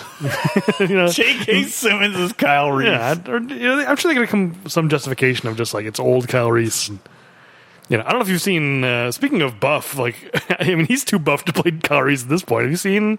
No. I think it's because he's playing Commissioner Gordon in the new Batman, and he decided he wanted to get in shape for it. He's like, he is like he could be entering Mr. Olympia and like stuff. Really? Like that. He is in crazy shape for his age. So could he actually be playing Batman? I mean, I think so. He could probably play an old Batman. Wow.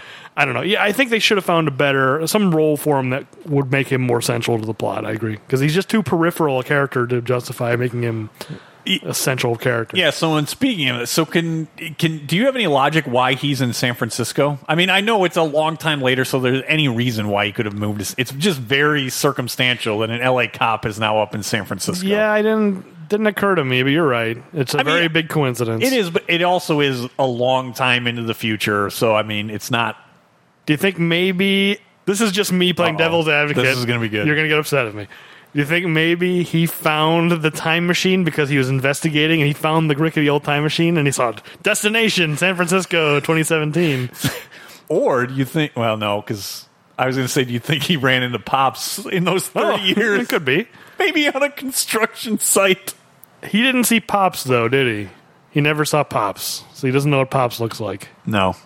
He only saw the T-1000 and Sarah and Kyle. Yeah. So everyone but Pops he saw. Yeah. Because Pops is in the back of the Brinks truck. Yeah, he was there, but with the T-800, basically. Yeah, he's in the back. Yeah. So anyway, here you get a bunch of stuff here about Genesis and how it's down. This was very much wanting it to be fear Amazon, fear Google, all that stuff is, and why I think also they wanted this movie to take place in 2017. Yeah, I mean they want to make it about. They wanted to make it relevant to the modern world. Yep. But the way they did it is so grafted on and clunky. Like, yeah, I think so. I think so. It just seemed like someone was just like, oh, phones, tablets, that's Skynet now. It's just, there needs to be more explanation than just now phones and tablets are Skynet. It's like there's a very offhanded thing on the news story about like even the military is integrating Genesis into there. It's like that's not enough to explain. It's like, let me put it this way. If they wanted to make Genesis be an operating system and to have commentary about, modern technology and, social media, etc., they shouldn't have kept it nuclear annihilation. Yeah. Like, if they had done a thing where... That's what I mean, like, it feels grafted on. Like, they're still trying to keep the Terminator nuclear thing. But, yeah, if they really wanted to make it a commentary, it should have been like, people gave up their privacy and the machines used that against them and found everyone's weakness or just created chaos in the infrastructure and the internet and whatever. I mean, they kind of say stuff like that. They kind of... John Connor, before he reveals that he's evil, does say something about, like, they're just giving away their... privacy or whatever, but it's like it has nothing to do with nuclear missiles. You're right. It probably needed to get to ultimately annihilating or going to war with humanity in a different way. Yeah, I think that's what they should have done than with nuclear weapons. Instead of saying the world will still be destroyed by nuclear fire or whatever. It's like the whole ending of this movie. Since we're talking about it, I'll just talk about it now. But like the whole ending of this movie is this countdown. It's like this is when Genesis is released to the world, but it's a consumer product. How does that affect in any way what technology America's nuclear arsenal is using? It's like the military isn't going to go, oh, Genesis is out, click, integrate into missiles, right? They're going to do testing. It's like there's not like... You would hope not, but I don't know. Maybe the current administration is so, well, it's private enterprise. That's an easier way. Yeah, maybe. It's more believable now than perhaps ever before. But, click. Right. Oh, I got this email. It says it's going to make our nuclear arsenal phenomenal. Download. That was a terrible Trump. That was like my worst Trump ever. Yeah, I just don't. It doesn't do a good enough job connecting those dots to the point where I think they should have just made it, something else, a different type of apocalypse. Even if it was a little less clear. Like, even if it was just like, well, something was going to happen. We don't know what. Yeah. Because now the future's totally changed, and they don't entirely know It could what. be anything. Yeah, they should just be like, as long as they get some kind of a sense of just like, we know that Genesis is bad. Like, it's something, the machines will still, Skynet is still Genesis, but now Skynet has a different plan rather than launching nukes. It's something else. Yeah. That's all you don't even really need to explain much else. I think you're right, but I think that they've done so many other callbacks and references and integrating things that they just didn't want to get rid of what's been consistent in all of the movies. Right. I mean, I think the idea of a nuclear apocalypse is so inherent to the Terminator franchise that it has they to didn't stay. want to change it. Yeah. I don't know if it has to, though. It's obviously didn't want to, but I think they could have gotten away with it.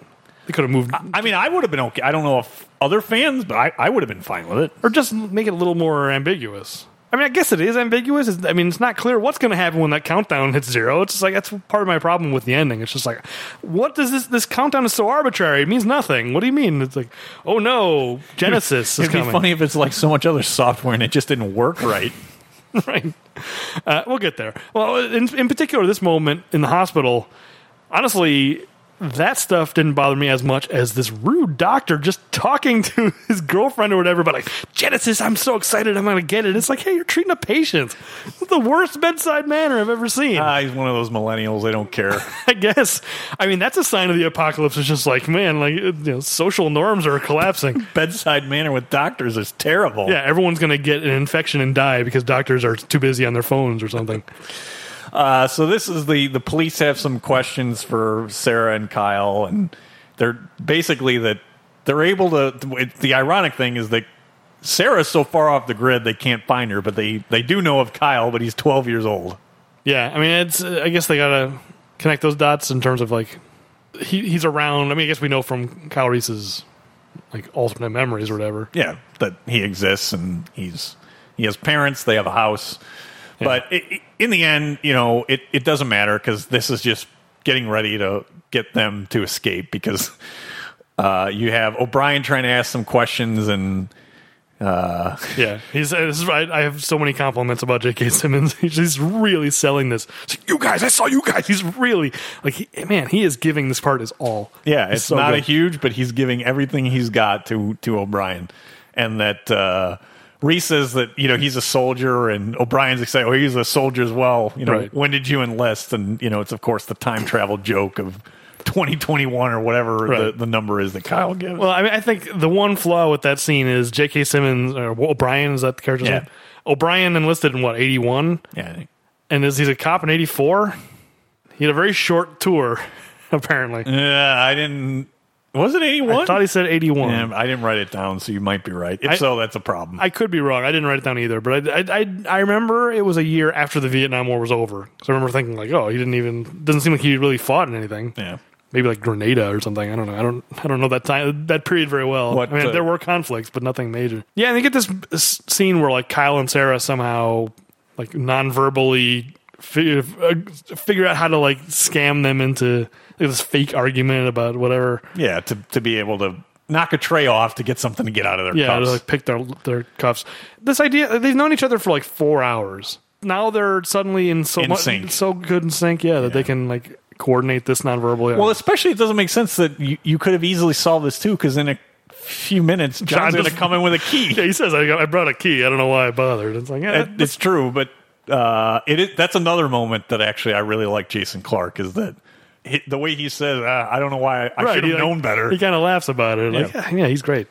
I wish he got a little bit more of a big reintroduction here. He just kind of wanders back into the movie. He just, hey, I'm right. Remember me? Yeah, I mean, it's kind of weird how he just kind of walks in. Before that, you do have the establishment of Danny Dyson on TV. Yeah, on TV. Eventually, you get him later in a scene, but I did like integrating all that back in from T2. Yeah, just think that he's the same kid who was driving the RC car around, and here he is again.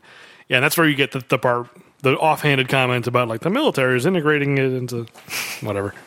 That's the one thing I will give T3 credit on, is at least it actually goes into depth about that and explains it. How the system got turned. Yeah, and why they would turn it over to a machine. Yeah. Whereas here it's just like, don't worry about it. I mean, it still was a bit much in that it was a virus, but whatever. It was far more plausible than this, as you said, a consumer product effectively taking things over. Yeah, it's the idea like Windows 10 starting a nuclear war. Yeah, it is a pretty big leap. Windows 10 can't even update itself without messing up. You do get a nice lead line here from John too, that the thing of, because he comes in and effectively, frees them, lures a couple of cops in. Yeah. But he gets a line about infiltration that you don't know until it's too late.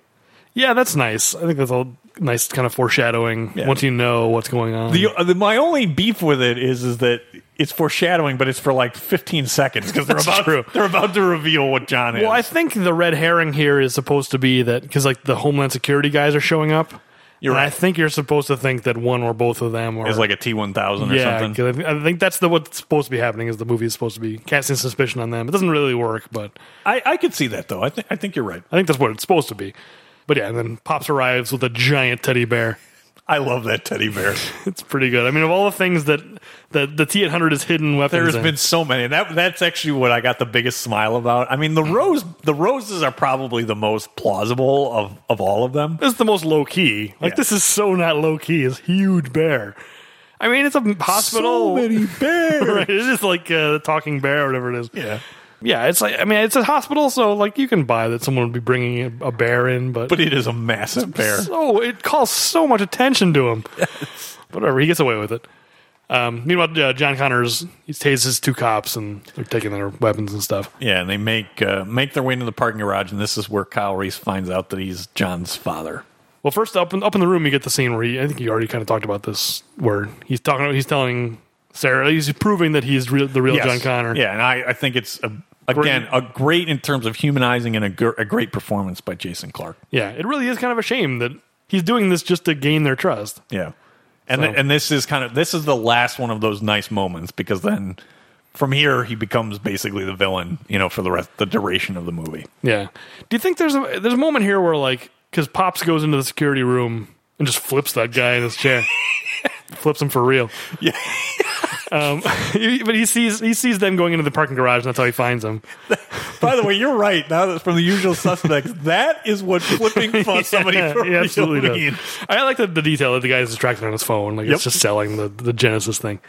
Do you think this movie is trying to cast doubt on who is the good? Do you think the movies wants us to wonder if Kyle is right and that Pops is there to kill them? Because it kind of seems like maybe it's trying to cast doubt on... It tries it a little bit, but I don't think you'll ever buy it, because other than the Terminator, Arnold has always been the hero in these, and I just don't think you're ever going to believe it. I mean, a little bit in T3 when he gets corrupted. A little bit. I'm a machine, or whatever he does. Yeah. But it's not very much. No. I don't think it's an unfair comment or observation that they're trying to cast out, but I would never buy it. I wasn't sure if it was in my head. I wasn't sure if they were trying to cast that doubt or if I was just imagining it. No, I don't. Because I think you've got it a little bit. You've got it both the Homeland Security that they're trying, but they're not really selling it, because they're going to reveal it too in 10 seconds that Jason Clarke is the villain. It's just too short a time to really build up any kind of like doubt. And the fact that they, did it in the promotional materials. They revealed that stuff. Oh, right. Yeah. That's about John Connor. Yeah. Which I forgot about that. I think that's, of all the things, I think that's the biggest mistake. It's interesting that marketing was probably the biggest mistake. I think if they hadn't done that, I think this movie would have been better received. I really do. Yeah, you're right. Yeah, okay, now I totally forgot they revealed that in the trailer. Yeah, because now I know what you were talking about earlier. Like I knew they revealed a lot, but I didn't remember that. They did. I mean, now I do. Yeah. I mean, I don't dislike. I'm okay with this. Taking it in the direction and making it a little different that John is now. On Skynet's side, I can accept that and go with it.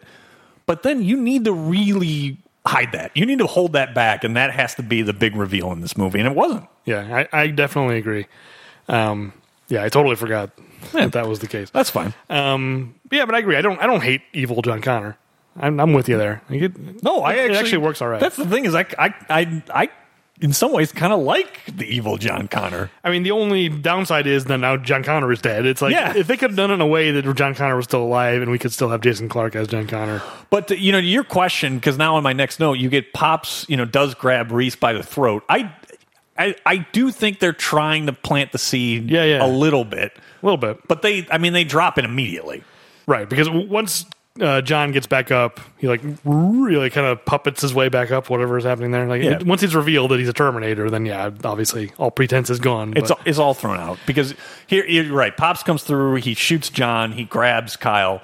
But here's the thing is that Sarah threatens Pops with a pistol. What is that going to do? Right. This is stupid. I wrote, this is stupid. Yeah. Either Terminator and you just have, a Homeland Security or FBI pistol. That's not going to do anything to Pops. Well, she took out the other T-800 by shooting it through the power source or whatever, like the equivalent of his heart. But it was at least aim at the heart. Aim at the heart, but it also was a rifle that I assumed was designed for piercing a tank. Yeah, it was definitely a high caliber sniper rifle. She just has a pistol. That's not going to do anything to Pops. That's true. Yeah, I guess I didn't really think about that, but yeah, that is stupid. Yeah. Well, my question, I think, the reason why I didn't think about it is I was thinking about this here. What was evil John Connor's plan? Because before it's revealed that he's a Terminator, he's going we're going to take down Skynet and we're going to do it together. What was he? How long was he going to play this charade, and what was he going to do? I think he was going to play it for a little while, and I think he wanted, to basically rule with Skynet with his parents.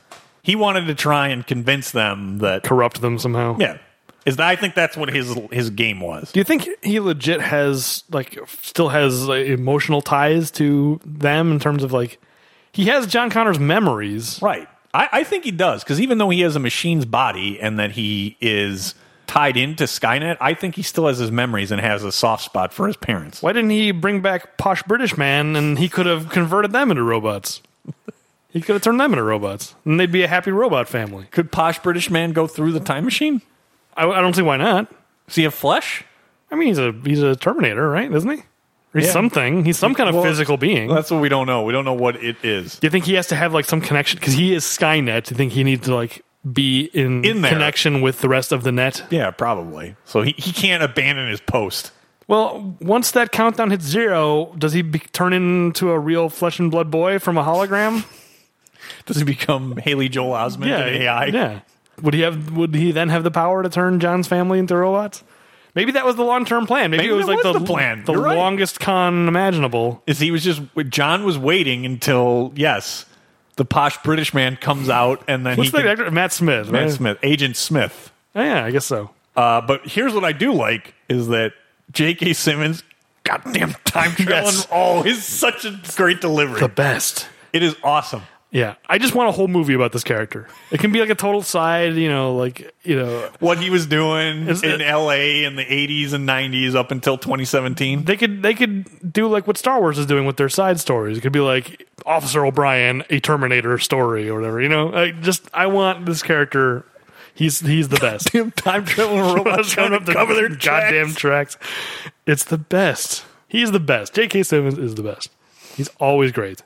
So from his talking about time traveling robots, John then, is giving his speech, and then you see what happened in the future. This is then where you get the bodies. How many did you count? I counted 20.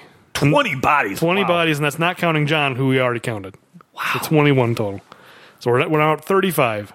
That's a lot. There are a lot of guys there. He had a whole crew of dudes to help in there helping out with the time machine. Yeah. Well, calibrating that time machine is not easy. We kind of talked about it already, but I just don't like this. I do not like. No, I Skynet being a person, even if it's a robot person or whatever he is. I'm not. I haven't disagreed with you on that. It's not a strong point. Yeah. Anyway, we get the stuff about they're marooned in time. Yep. This is where you get it, and then you get a fight. A fight between Terminators breaks out, and a Pepsi machine gets the worst of it. They use 3 different weapons: a tank of compressed air, a Pepsi Max machine. It's not even just a Pepsi machine; it's Pepsi Max. Yep. And an MRI machine, which it seems like they kind of have the solution right there. You know what I mean? How do we deal with this magnetic John Connor? Magnets. Here's an MRI machine. He's pinned and stuck there. And then Kyle turns it up to like 100, and the thing catches on fire and blows up. It's like if you just left it in a reasonable, level, it seems like he would have been trapped there. Well, he would have been trapped, but eventually people would have been cleaning out the hospital damage and would have turned it down, and he would have gotten away. Maybe. So Do you think if they had sprayed that acid on John Connor, it would have worked?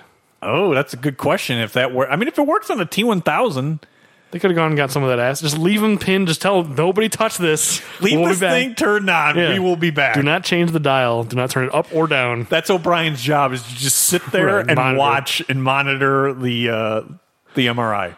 I didn't even think about this, but do you think their acid trap is still there in LA? Do you think someone probably found and got rid of it, right? Oh, well, no. Been sitting there for 33 years. Probably not. Pop's probably cleaned it up because he would have had to clean up the time machine and all that other stuff. I guess. Oh, yeah, that's true. So do you think he still has that acid just sitting around? Like, set up a new trap. I mean, it's a long trip to LA. It's been sitting around for 30 years. Do you think it's the same potency? Yeah, I don't think so. I don't know if acid goes stale, but yeah, I imagine it probably does. Well, we know it's a short walk from LA to San Francisco because Terminator Salvation taught us that. Yes. So it wouldn't take long to get to LA. No, it wouldn't. Marcus had no problems getting there. It's just like a day's walk.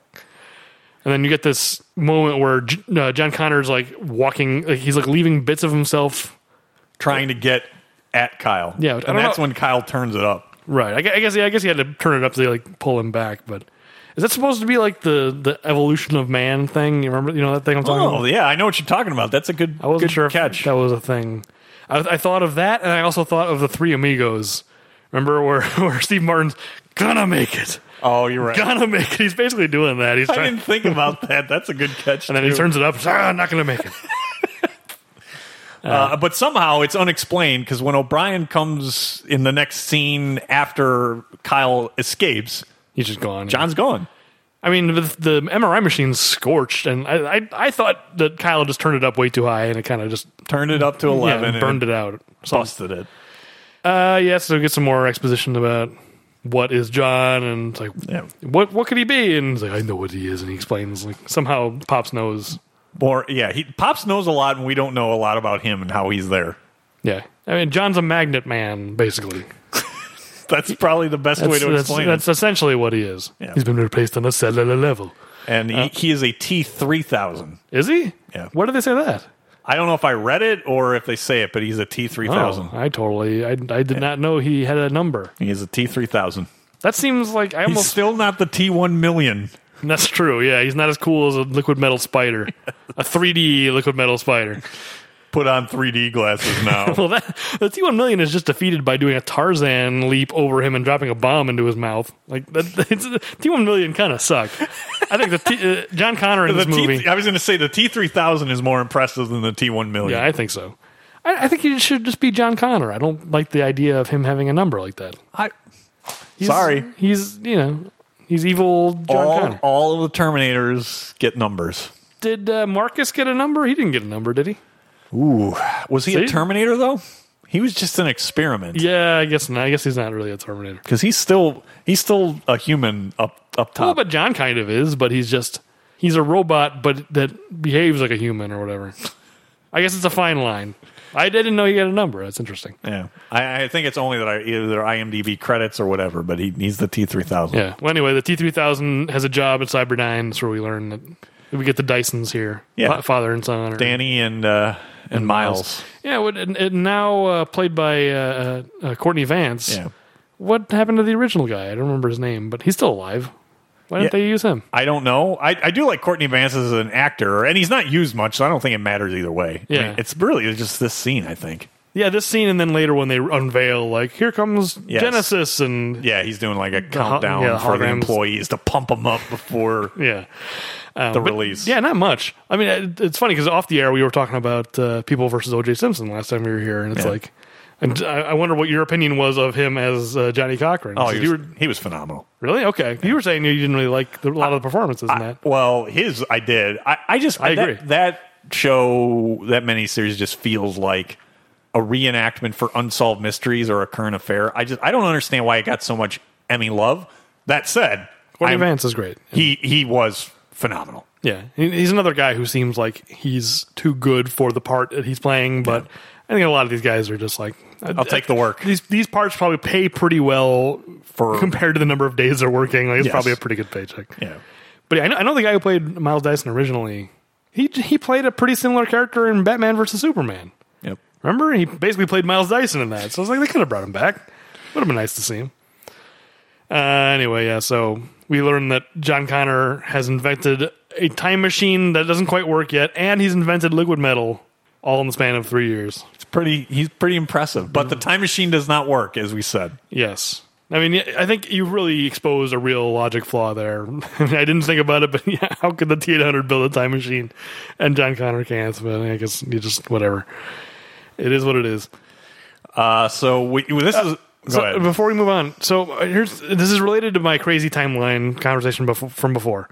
So in this timeline, Miles and Danny Dyson, they have never been confronted by any time travelers about their work, right? No, I don't think so. Sarah Connor's skipped over all this, so Sarah Connor never had a chance to attack them at their house or whatever. No, and it's a different Sarah Connor, right? She left 1984. She certainly was not there in the 90s to go attack them. Right. So how is there not a traditional Cyberdyne then?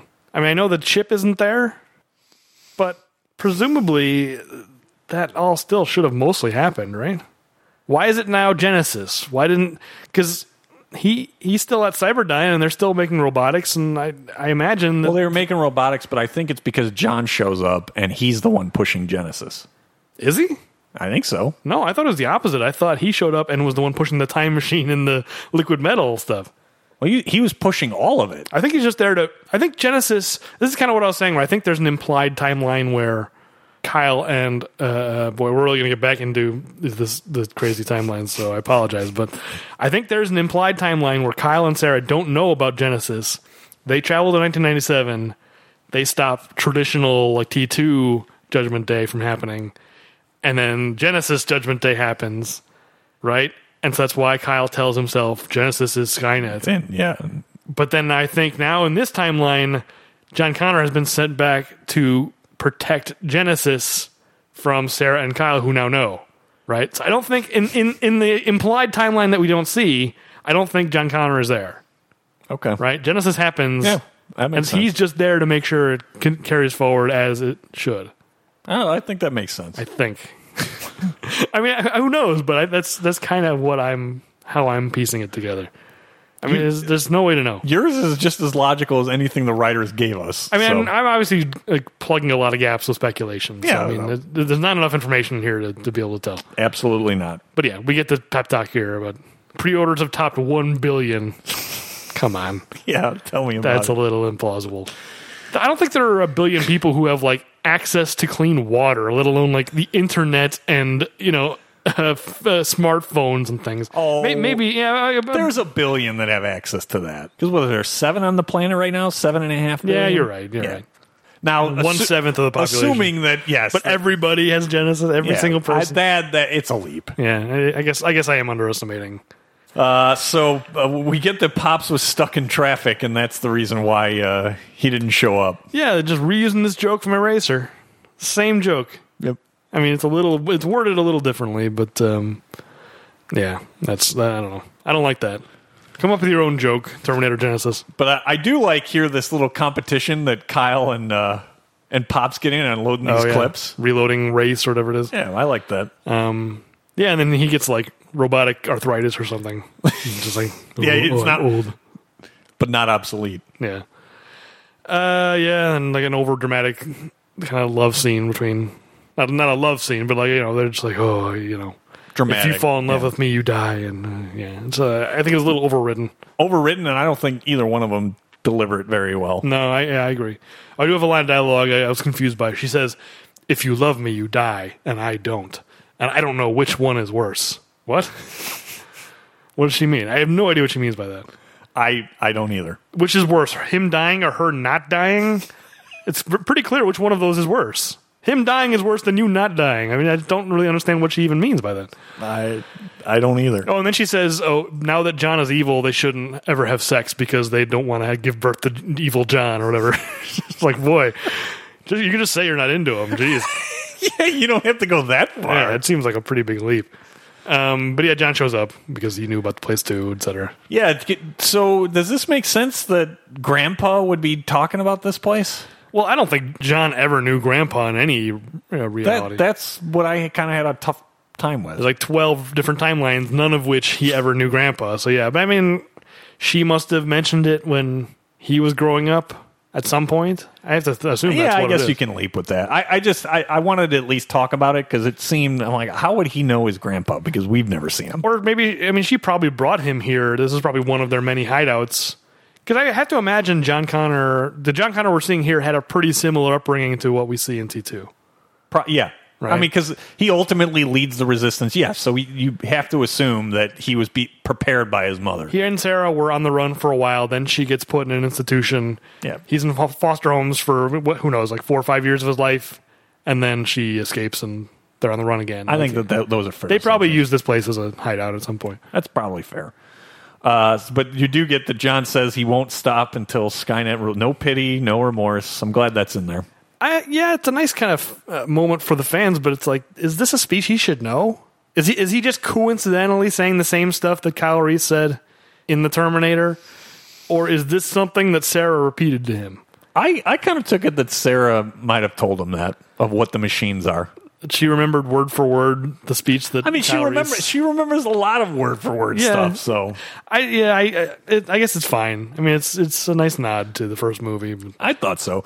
Can I say that the follow is a T-800? I lack the magnetic skills to appear as anyone else. For now, it's true. Yeah, it's fine. It's like, that's him. Like, you know, I don't know. I really smiled at that. It seemed like kind of a shot at John Connor. It's like, you know, John. I'm sure if John was disguised as Pops, he would be able to speak like that to fool them. It's like, that's obviously Pops. John Connor would never speak like that. It's like, John Connor's pretty smart. He can figure it out. He's not the T-1000. Like, he's probably very good at disguise. Yeah, imitating the T-800. Yeah. He has John Connor's memories. He was, you know, he spent a lot of time with T-800s. He was, it was a father figure. Well, at least on one timeline it was. For a short time, yeah. Yeah, so, then he gives like, I will not stop, whatever, until Skynet rules the Earth. And she goes, rule this, and shoots him with something, like flamethrower or something. That's bad. Rule this is bad. Yes. And my note here is maybe this movie's bad after all. So like, maybe everyone's right. Because rule this is bad. Come on. A lot of her stuff is bad, though. That's just a bad line, though. Nobody can make that work. No. Rule this. I agree with you. I mean, that's just, there's a lot of movies that, I'm thinking of Star Trek First Contact where Worf says, assimilate this. It's always bad. Blank this is not a good Don't write it. Screenwriters everywhere, they should never put that in a movie. I agree. So they take off and they steal a bus. And yeah, first of all, there's like a field trip to this. Sorry, did I cut you off? It's a nice view wherever they're at. Yeah, I guess. Well, I don't actually know. That may be somewhere that people go. I do not know what that is. I mean, it's across the Bay Bridge or the Golden Gate Bridge, whatever. Yeah. So wherever that would be. What is that? Sausalito or something? I don't even know. I don't know San Francisco. I don't know well enough geography. But the other thing is, there are so many cars and motorcycles and vehicles that are actually, including the van that they drove up in. Why are they taking this bus? I didn't think about that. Of all the things to take, they take this school bus. You're right. They did have. I mean, they drove up here. It's in the note. I skipped it, but they drove. They drove up in a van that is perfectly functional. It's right next to the entrance. And why is it? Was this bus driven by Otto, the bus driver from The Simpsons, that the keys are in it? Yeah, I guess. Yeah, they just wanted, it's like it's a tradition in Terminator movies to have a chase in a large vehicle of some kind. But whether it's a tanker or like a semi-tanker. The van wouldn't have been enough. That's what it comes down to. But they needed to come up with a justification. They should have stolen this bus earlier. It needed to be a situation where it was their only option. And it's so many cars. There's so many cars. There are a ton of cars. Because whatever. In the end, it doesn't matter that much, but it is dumb. It's dumb because they show so many cars. All they need to do is just have John Connor blow up their van. Yeah, they find this bus. It's the only thing there. Instead of a whole parking lot full of vehicles, they shouldn't have shown that parking lot. Because there's like people who see John Connor emerge, like right, in flames. She says, "Rule this," blows him up. He's on fire. He comes out of the flames. It's a cool shot. But here's There's the people other thing. standing around and they watch the whole thing. I don't understand, why is the magnetic John Connor in flames? I don't know. Is it no magnetic material is flammable? It seemed like a leap to me, but I'm not a scientist. I mean, is it as a grenade, right? I think so, Grenades yeah. don't have any kind of fuel, right? I mean, if it was a flamethrower, I could buy it. He's just like covered in gasoline and it's on fire. Yeah, But I guess a grenade is just like a poof. yeah, it's an It's a explosion. concussion thing. Not Yeah. I have Whatever. no idea. The stuff doesn't matter. In the end, here's what it gets to. It's a cool shot as well. Yeah. I think it's a cool shot. And he decides he's going to steal a motorcycle, and so the chase sequence begins on the Golden Gate Bridge. Because that's what all of this was about, right? Was to set up a chase on the Golden Gate Bridge. Because California passed a law in 2009 that says if you make an action film, you have to have an action sequence on the Golden Gate Bridge. It is law now. You are not allowed to make an action movie without that. I didn't realize that was the law. So many movies do this. I don't even know why. Why did you pick 2009? Because that's around when it started. I guess when would have been the first one? Like, the first Planet of the Apes, or the first new Planet of the Apes had it. Godzilla, which is after that. Did the second G.I. Joe have an action sequence on the Golden Gate Bridge, I want to say? And the X3 that we hate has the Golden Gate Bridge. That's years earlier. That gets a pass because that was not like It's not recent enough? it wasn't the cliche that it is now. Okay. Godzilla. There's way more I'm forgetting. We should really look up. Maybe that's an ordinance in California now that it needs to be the Golden Gate Bridge. It seems to me like 2009 is around when that started, but it just seems like a lot of movies. Actually, now that I think about it, I don't think a Fast and Furious movie has had a sequence on the Golden Gate Bridge. Maybe in the next one. Maybe. No, they're too busy going to like Abu Dhabi and places like that. Like San Francisco is too pedestrian now. Yes, it's too lame. Well, I guess 8 did have New York. They went to New York. I've and not had a seen it, sequence so there. I don't know. I have it. It's arriving on UHD tomorrow. It will be at my door. Since I can't watch the other 7, you've been hogging my. I'm working on it. Just leave me alone. I had to get through this. This is the last episode. Fair enough. I've had urges to watch Fast and Furious, and I'm like, oh, Mike has my Fast and Furious Bring Blu-ray. it back. I'm sorry. That's fine. I mean, take your time. I'll have 8 to watch tomorrow. So this whole sequence on here, I don't know. Is there anything other than it's a car chase? Pops winds up in a police car, of course, and he gives the "get out." Yeah. Well, he says, "Nice to see you." Get out. It's like, that's weird. It's a weird thing. They're trying to make "nice to see you" like a new catchphrase for him. Yeah. It's not working. No.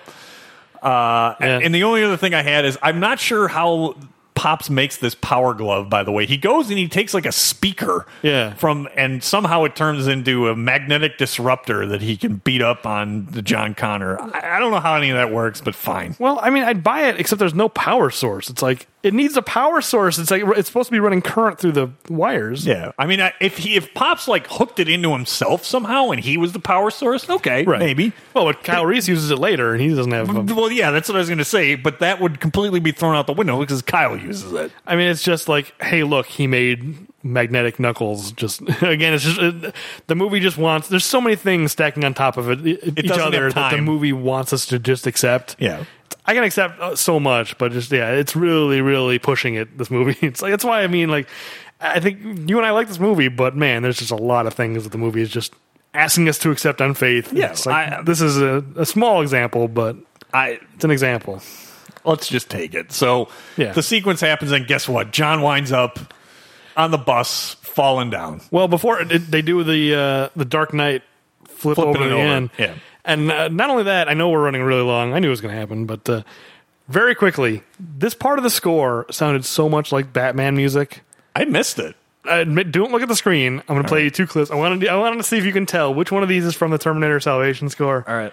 Not Which- Salvation, but that's Or from Jazz. I always do that. Even in the episode. All right, so here we go. Here's number 1. got my eyes closed.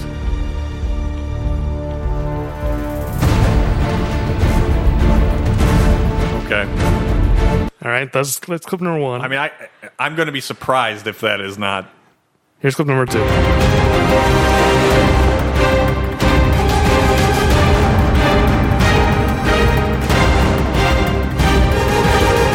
They're very similar, but because of how many times I've seen The Dark Knight, Okay. the first one has to be from Batman. Okay, you're correct. But I will tell you, I didn't notice it until you played. I mean, I didn't notice it when I was watching the movie. There is a lot of similarity there. yeah, I mean, Hans Zimmer was involved in the score. He didn't actually write it, but his team was worked on it. involved. So yeah. Okay, but at least it illustrates my point. Absolutely, they're Those similar. two are but very similar. It is. The Dark Knight is ingrained in my head. I should have known. I should have picked Dark Knight Rises or something. I should have. If you would have went with Rises, I haven't seen it as many times, and if there was something similar, I probably wouldn't have been able to pick it The up. thing is, I don't know that score well enough either to be able to find a clip that's so similar. So, Gotcha. No, well done. You got it. But it does. So it does set up a couple of things here when the battle sequence is finally over, and of course, Pops and they've prevailed, but the police are there, and Pops still, Arnold as a Terminator has not been able since T1 to actually kill human beings, and can't in this one either.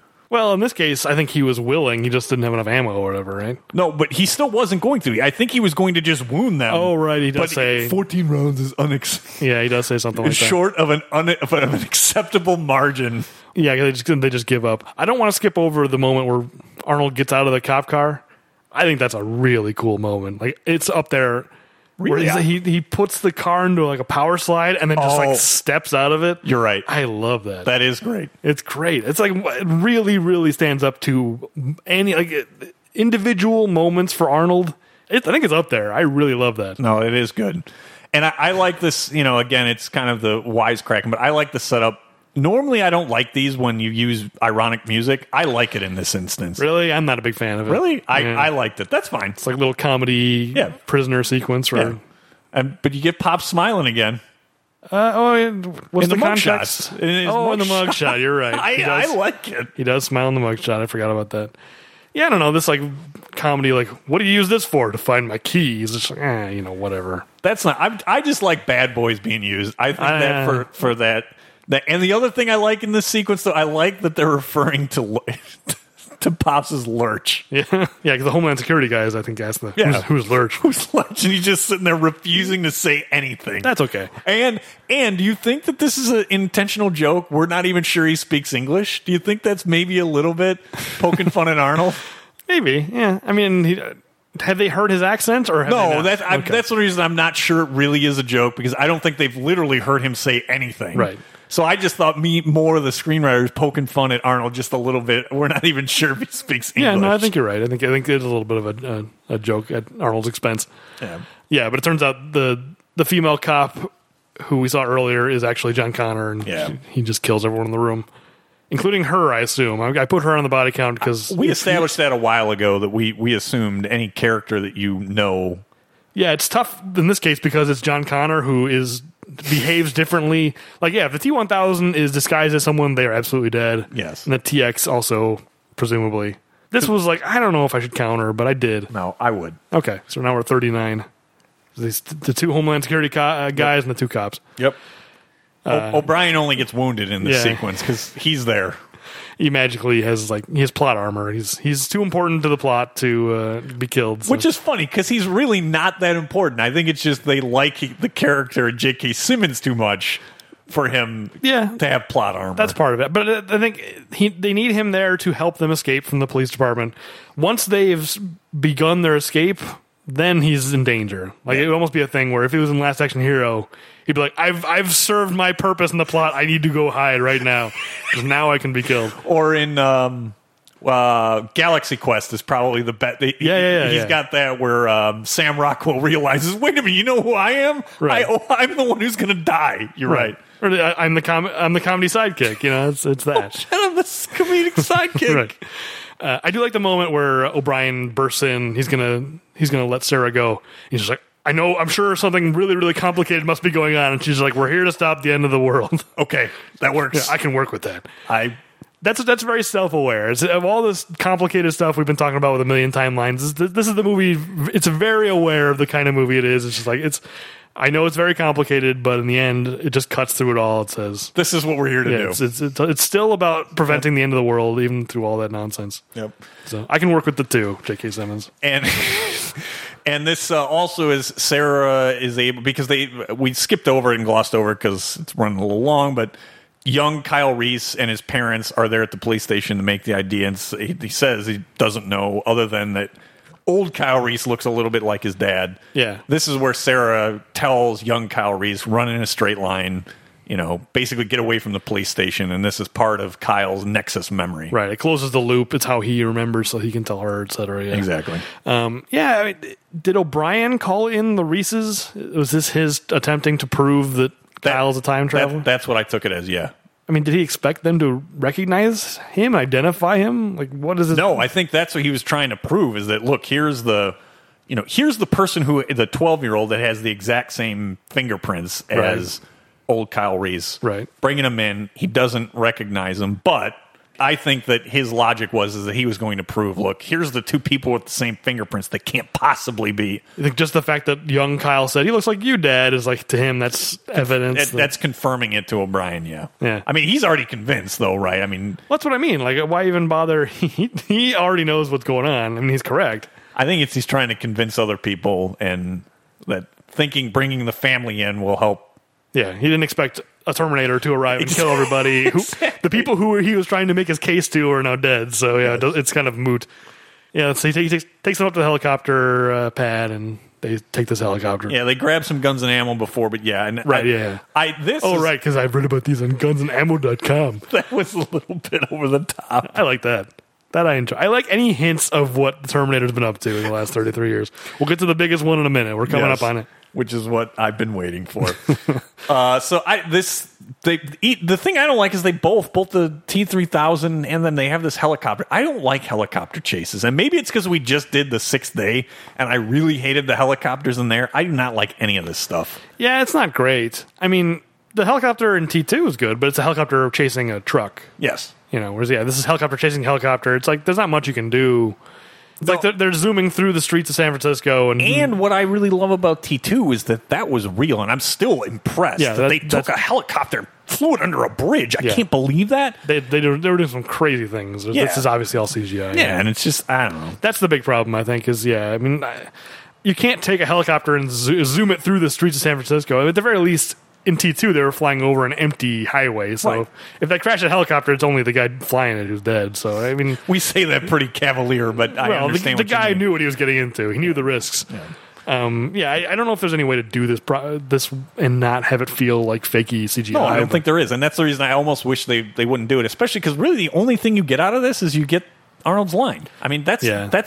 That's a little shoehorn. I think this is one of the... lesser instances of this. I don't think it's strong. It's shoehorned in, you're right, but I don't hate it either. Well, I kind of enjoy Sarah being like, what? That's the part I enjoy. She's like, what? Why were you saying this? Why are you saying I'll be back? But he is successful because he destroys the chopper. Well, they could have dropped anything out of their helicopter. He's just like, why did he have to dive bomb it? Just like throw something out. All you had to do is throw a big heavy thing onto him. But here's what I want to know. So presumably, right, it crashes.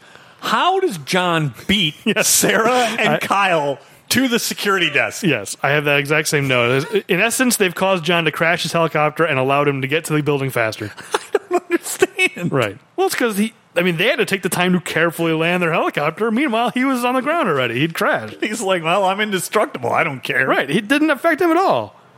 He may as well have shot himself out of a cannon to Cyberdyne, from the police. Anyway. And those poor security guys, we get a few more bodies here. The security guys are worse for wear. Yeah, 3 more bodies here, so that's 42. What you really learn is you do not want to work for Cyberdyne.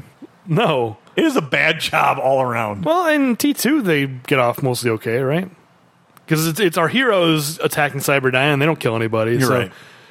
Yeah, I mean, John Connor's killing his own employees. Like, what did they do to deserve this? Don't you need them to do their jobs? That I get. He wanted no witnesses to him being a robot. Is that the idea? He doesn't want them. He doesn't want anyone to know he's a robot. To like any of it, because I mean that's what he says. Because that's the other thing too is even though he's evil, the evil T-3000, the John Connor must be in there a little bit because he says something to the effect that he feels bad that he has to kill the security guard. Oh yeah, John Connor is definitely still in his there. Personality is there for sure. Yeah. So we learned that Skynet's evolving, and the whole clock thing. I hate this. Yeah, it's completely arbitrary. Yeah, it's like Skynet. Don't you have control over your own countdown? Like you'd think so. Why don't you just release early? Hey, surprise! Everyone gets Genesis early. I mean, the countdown is already accelerating, right? Yes. It's gone from like 12 hours to like 2 minutes. Or Yeah, something. that the only reason is to have this Right. Why not dramatic just, finish. Why not just make it 0? Why Skynet? Why are you just putting it like they say something like every time he evolves, It moves the clock up forward. It's so arbitrary. Why? And do you think everyone on their phone is suddenly having the clock? I think jump so. forward? And that's what I'm thinking. Is people are like excited. Oh yes! Right. Imagine the 1 billion people who have to be there's probably- disappointed. there's Kyle Reese got it as a birthday present. Now they got to get him a new birthday present. You know? Imagine everyone's just, they don't know what's going on. They don't know why. There's probably car accidents because people are looking. Wait a minute, my countdown just changed. Did it change for you? That's true, yeah. And all the billboards, the million billboards in the city of San Francisco, they're all changing. But anyway, Pops throws a helicopter ski at John and pins him to the screen. I hated that too. I don't know. It's a little much. Like, the idea that he could throw that thing. He could throw it, but then why does that keep John in place? It's not magnetic. I mean, it's piercing him and pinning him to it. It shouldn't have been that difficult because he pulls himself off the dumb way. He goes all the way the long way down. Yeah, Go to the side. Literally, John. the T-1000 has done this before. Yeah. And he's better than the T-1000. He's 2,000 better than the T-1000. He's not a T1 million, but he is No. 2,000 better than the T1000. Yeah, just blooper yourself right out like the T-1000 used to do. So anyway, we're at the point. This is We get it. some backstory about Pops. Pops put Sarah's security clearance. Yes, like a handprint so she could access parts of the building. Right. They're like, how'd you do that? Oh, I was on the construction crew that built this building. And Until until he got laid off. the best. So just for a little bit of background, even though we're long, this is probably the reason why this podcast Oh, yeah. was made. This is the line of dialogue that launched 32 episodes and change. Yes, because we, in the parking lot, probably spent 8 minutes and I wasn't sure when we came out of the theater if you liked this as much as I did, meaning this line. Mm-hmm. But you immediately said, "Oh no, absolutely." Just the speculation that we thought, like, what was the T-800 doing for those 30 years? Yeah, what was his life like? What was his life like? I mean, it was things we were talking about, like, did he have different things for lunch? Did he have to pretend like he was eating in front of his other union guys? Yeah, did he join a union? Was he eligible to work in the United States? Did he have a Social Security card or a green card? That's right. Did he have a Social Security number? There are so many questions we had about the T-800. Did he have a 401k? Did he take his vacation time? There's so much. The idea that a Terminator was gainfully employed, for who knows how long. And then we're like, did he go out for drinks? Did he make friends? Did he have rent to pay? Like he had bills? Honestly. Did he have friends? I like the idea of Pops just being so upset at like an electric bill having to be paid twice or something. Right. Yeah, I'm calling up the help desk. This bill is incorrect. I've already paid this bill. Right. We've talked about the multiple times. I'm switching service. Hasta la vista. I'm going to your competitors. AT&T Ubers, here I come. Exactly. Just the idea that he would have a life at all. There is so much potential to mine in that of what happened during those 30 years. Yeah, that's a whole movie. There's your 5th movie. Yes. We already had 4. There's number 5. And so, like, for us, that coming out of that really is, we're like, if we could talk for 10 minutes about what the T-800 was doing in between the 30 years from 1984 to 2017, we can do a podcast. Yeah, I think we were talking about, like, he's a Terminator. He obviously can carry a lot of things and do heavy lifting. Like, did they know that he could do that? Did they take advantage of it? Was it kind of like, an undocumented worker situation where it's like everyone knows he's a robot, but don't say anything, He really gets the job done. Yeah, exactly. Let's just keep this under wraps. I mean, it is Cyberdyne. Maybe they thought he was just a highly advanced thing that they had built. It was like Vicky from Small Wonder. I guess they wouldn't have laid him off if they knew he was a robot. That's so funny that he got laid off. So awesome. He got laid off. Yeah. Obviously, has extra resonance for me now. It has these days. And I'm sure it was intentional, but I love the Pops is. You can tell he's annoyed Until I got laid off. Yeah. He's really annoyed. He's probably like, I did a great job. There were other guys that didn't get laid off, but I got laid off. He's still harboring a grudge, yeah. Did he argue about his cost of living? And it's like, this should be bigger. This is not enough. This is unacceptable severance. That guy got a promotion and I was here before. I work harder. So did he file a grievance with the Right. union? Yeah, exactly. Or maybe he was involved in like the leadership of the union. He was really He's a union delegate? Yeah, exactly. He was the delegate. I mean, there's so much. We could probably spend an hour just coming up with ideas. Or just like some kind of an accident and like a girder falls in his head and he's just finds like, ouch. Someone take me to the hospital. The number of scenarios you can come up with of just the Terminator at work, just like work every day, work a day. I Terminator. see that as like a YouTube series, Terminator Yeah, at it work. is. Oh my God, that would be great. How many different jobs the Terminator had? Right. Because you have YouTube channels that are like that, right? You have Skeletor, the annoyed Skeletor, a guy who's dressed up in a Skeletor costume, Sure, with everyday stuff. I mean, they're honestly a Cobra Commander. I know I've seen. Yeah, there's a Darth Vader guy. There's a Darth Vader guy. There is the potential, if it's not out there, for somebody to just have the Terminator at work, 30 years of the various jobs that he had. Was he? Because I'm guessing he wasn't just building Cyberdyne. There are other jobs that Terminator had. Do you think so? I mean, do you think he had to make a living in order to support himself? Like, presumably he could have just gone in a closet and like Not to shut support up. himself, but to build that cache of weapons. I don't think he probably wanted to steal all those. That's true. I speculate he got jobs, they paid cash under the table, and he went and built that armory from the various jobs he had. Yeah, you're right. He presumably all of his jobs were, in theory, to support his end goal of destroying Cyberdyne, but like, yeah, and kind of what we were talking about earlier. It seems like there would have been much more direct ways. I'm going to work and make money and buy weapons and explosives and wait 33 years for my friends to arrive and then we'll go and blow it up. It's like you could have just Why didn't you just destroy it as you were building it? do a crappy job building the foundation and then come around and hit with a hammer and it'll collapse. All right.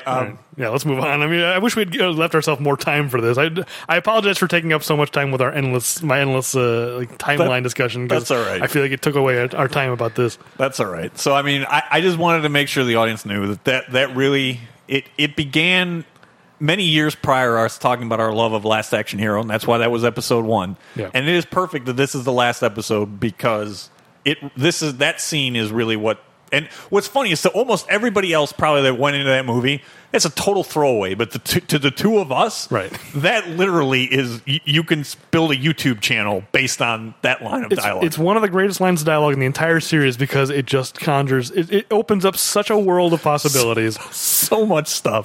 So much more so than the infinite timelines. It's just, we don't need infinite timelines, we just need to know what happened in those 33 years. That's all we need to know. And what's funny is, in some ways, for me, the movie kind of goes downhill from that line because the rest of this stuff I don't really care about. Yeah, I tend to agree. It's kind of standard action movie climax. Yeah, they're setting explosives and there's a countdown, and yeah, it's pretty dull. I mean, I do think that the Terminator battle here is pretty good. I like Jason Clarke versus Arnold. I think most of this stuff is pretty good and pretty cool. Yeah, it's okay because we've said in T3 I don't like. Neither one of us you really dislike the fact it's in a bathroom. Right. That's an example of not a good one. I think this is pretty good. I don't think it's as good as the T1000 versus the T800 and T2, but still pretty good. No. I mean, the thing is, I think if wherever you're setting the fight, you should use the setting. What's great about the T2 fight is they're in this smelting place and they're using it, just smashing them with girders and stuff, and they're finding like pipes and stabbing them with like metal things, whatever. And in that, they set it up before. You think that they found something with the liquid nitrogen that should do in the T1000, right? And that still is one of the best sequences, not just in the series, but in like action sci-fi movies. I still love. Pulling back together? Yeah, well, no, not the pulling back together, but him when he's trying to break free, and then Hasta La Vista I don't love as much. I like it. It's okay, but they've used everything around the area. It's an industrial. It's totally believable that there's a liquid nitrogen truck that's on its way to that industrial plant, right? Sure. Wasn't that what the T1000 hijacks? I think that's why that's there. Yeah, and it spills all over the place and gets on him. Yeah, I mean that's the thing. Like I think even T3, even though it's a bathroom, they at least try to use the bathroom in some possibly questionable ways. What is he's hitting her with a urinal and stuff Right. like. But they're using the environment at least. I'll give them credit for that. Whereas here, it's just you've got this time machine here, and yes, the fight ends in the time machine thing, but it's like it's just basically just a big empty room. Yeah. They're fighting on a gantry. It's like I don't know what the solution is. Like they don't have any kind of like factory. Like, even in Terminator 1, where there's a factory and it gets crushed by the press. It's just like there's nothing here that really they can utilize. But I guess for me, I like that they had to come up with an explanation of how you could stop this basically significantly advanced unstoppable, and it's the time machine. I don't know. I like that that's what's the ultimate undoing. Yeah. What I don't like is that somehow in this explosion, Pops, first of all, gets kicked out of the time machine, and then that vat doesn't get destroyed with everything else. Come on. Yeah, I mean, it's obviously they just didn't want to. They should have just committed to the ending that they had. Obviously, the thing that is most satisfying is if Pops dies. Yeah. Like it's a Terminator movie. You're afraid to have the Terminator die at the end. It's like that's what always happens. Yeah, and you're telling me if you really want Arnold the next one, you can't come up with an explanation of why there's one there? Yeah, I mean, they just chickened out. Is really all it was. Yeah. I'm sure it was because of the sequel. They wanted Arnold to be liquid metal. But I think the ending would have been much, much better if... T2, it's a great ending. Yeah, even T3 committed to killing the Terminator at the end. It's like, this is just... He needs to sacrifice himself for the people he's protecting. It's like, and just the idea of like, they're trying to tease you like, next movie, Arnold will be liquid metal. It's like, I don't care. I don't want him to be. Yeah, exactly. That's not what he is. Yeah, I agree. I mean, it's definitely not like better. He's like, I'm upgraded now. It's like it's not really an upgrade for the character. Not at all. Because I think some of the things the battles that you've had, I like that he's the inferior model, but he's still successful. Yeah, agreed. I mean, technically he would still be inferior if he was the T-1000 fighting the T-3000, but it's like, what do you do? You've got two liquid things fighting. Right. It would just be like, it would just splatter everywhere. That's what I'm saying. I don't think it's chickening out and just wanting him to survive when it doesn't make sense because you've had so many other times you've killed him and he comes back. So just do it one more time in the sequel. Yeah, it's disappointing. Why chicken out? It could have. There's infinite number of T-800s. It's not like if you kill Arnold off, you can never bring him back. There was a whole freezer of them just sitting there. Exactly. Yeah, I don't know why. It was a bad decision. Yeah, it's a bad decision. The ending is weak, but it's still not the worst. I still think T3 is the worst ending. Yeah, it's at least effective at what it's going for, even though I think it's a dumb way to end a movie, because it's just there's nothing satisfying about it. No, but at least they committed to their downer ending, quote unquote. We already talked about that in that episode, but I don't know. This ending is so wishy washy. I am tempted to say it might be the worst ending. Even stupid Terminator Salvation. I demand your heart because I'm John Connor. I deserve it more than you. Even that, I think, at least they're committing to something. Yeah. This ending doesn't commit to anything. It even has a post-credit, like a mid-credit scene. Yeah, and I didn't remember seeing it in theaters. No, I don't think we stuck around. I didn't know about it until... We didn't.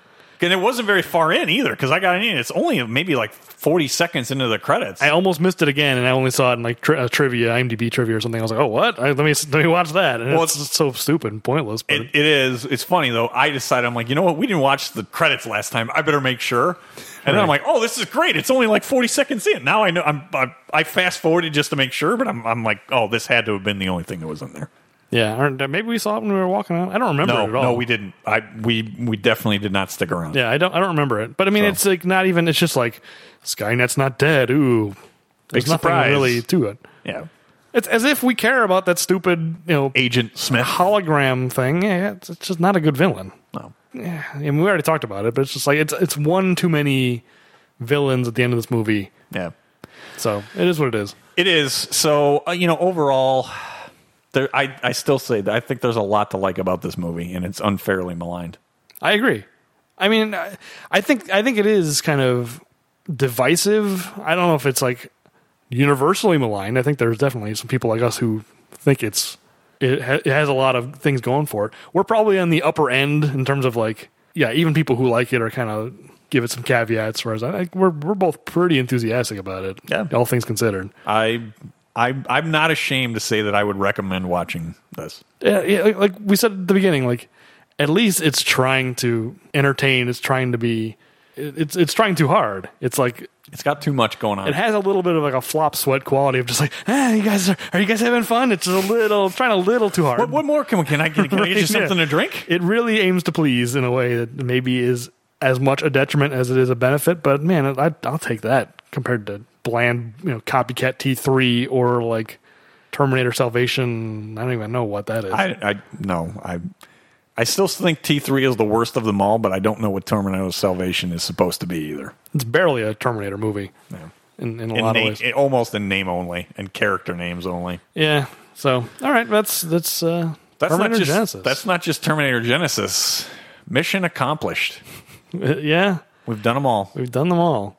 I mean, there will be more Schwarzenegger movies, I'm sure, and we'll have to swing back around and pick them up as they come out. But yeah, we did it. We did it. I feel like it's an accomplishment. Something I'm proud of. I think so. I agree. 32 movies is a lot of movies, and even across 2 years or so. Yep, it's a lot of movies. It's an excruciating detail. Yeah. How many hours do you think this we've racked up total? I mean, it's at least minimum 2.5 hours average. Yeah. 32 movies, so that's... And then 90. plus all the bonus episodes and various things. Yeah, we're probably pushing 100 hours. I never, when we started out, I never thought it would be anything like that. But it's been a fun journey overall. I mean, even just some of the bonus episodes and the different things that we've tried. I like to think that we've gotten better too from kind of the early days. I think so. I went back recently and listened to something from the beginning, and I was just like, "Ooh, man!" I mean, it's more me. Like, I'm pretty self-critical. I think I've gotten a lot better. At the very least, I'm more aware of my stammering and enunciating. Like, I've gotten better. I'll be honest with you. I think some of that. I mean, I'm never going to be a great speaker, but it's like some of my ulterior motive for doing this was just like at least it'll force me to enunciate a little better. That's good. If I could just say a few words, I'd be a better public speaker. What's that from? The Simpsons. I don't remember that. It's the gazpacho when Homer is trying to... Bart's the only one that laughs at that joke. Anyway. Boy, does not ring a bell at all. Yeah. I'll have to look that up. But so, yeah, Terminator Genesis, and we're now done. What was I don't know if you have anything else on this other than... No, I think we covered it. I mean, body count of 42. I didn't pick up any puns unless you did. No. I still, and I'm the one who wanted the pun count. I'm still disappointed that it's my love affair of Commando and The Running Man is the reason why I thought that Arnold had more puns than his. I don't even think Commando really has that many. He's got like 3 or 4.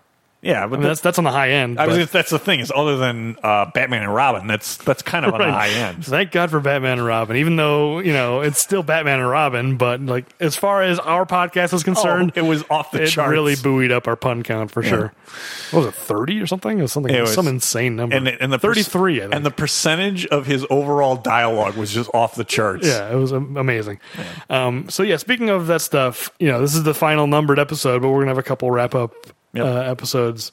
So yeah, next we'll do a season 4 recap, and it'll probably be like a overall favorite villain, etc. We'll kind of just do some like just general categories. We'll kind of wrap up our thoughts on this whole experience. Yeah, I was gonna say excursion. I don't know, and then so that'll be the next episode, and then the one after that. I think we're planning to rank We're gonna each come in with a ranking.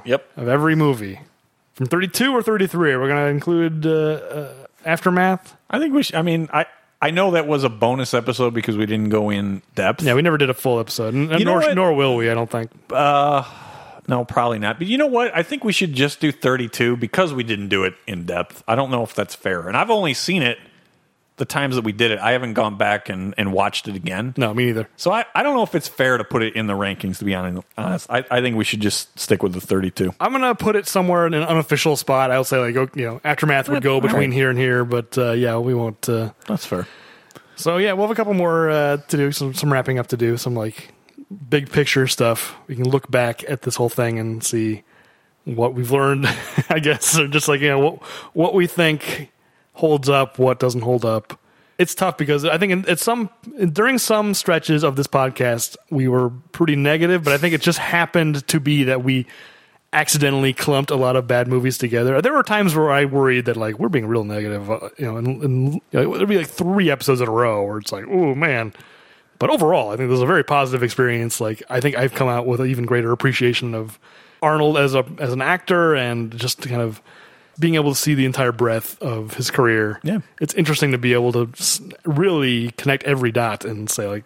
And see where it started and where it ended. I agree. I mean, I'm going to save most of it for when we do those, but I'm glad, and it was really, I'm going to give most of the credit to you, the structure that ultimately we came up with, which was, to break it up into 8, to force ourselves to do some of the movies that we wouldn't normally have done, but some of them early on, right? Because I think this thing would have flamed out as soon as... If we had saved all the bad ones to last, then we would have had like 13 episodes in a row of all bad movies. Like, yeah, that would have been a disaster. We would have quit. I mean, at some point, we would have hit the run of Junior and at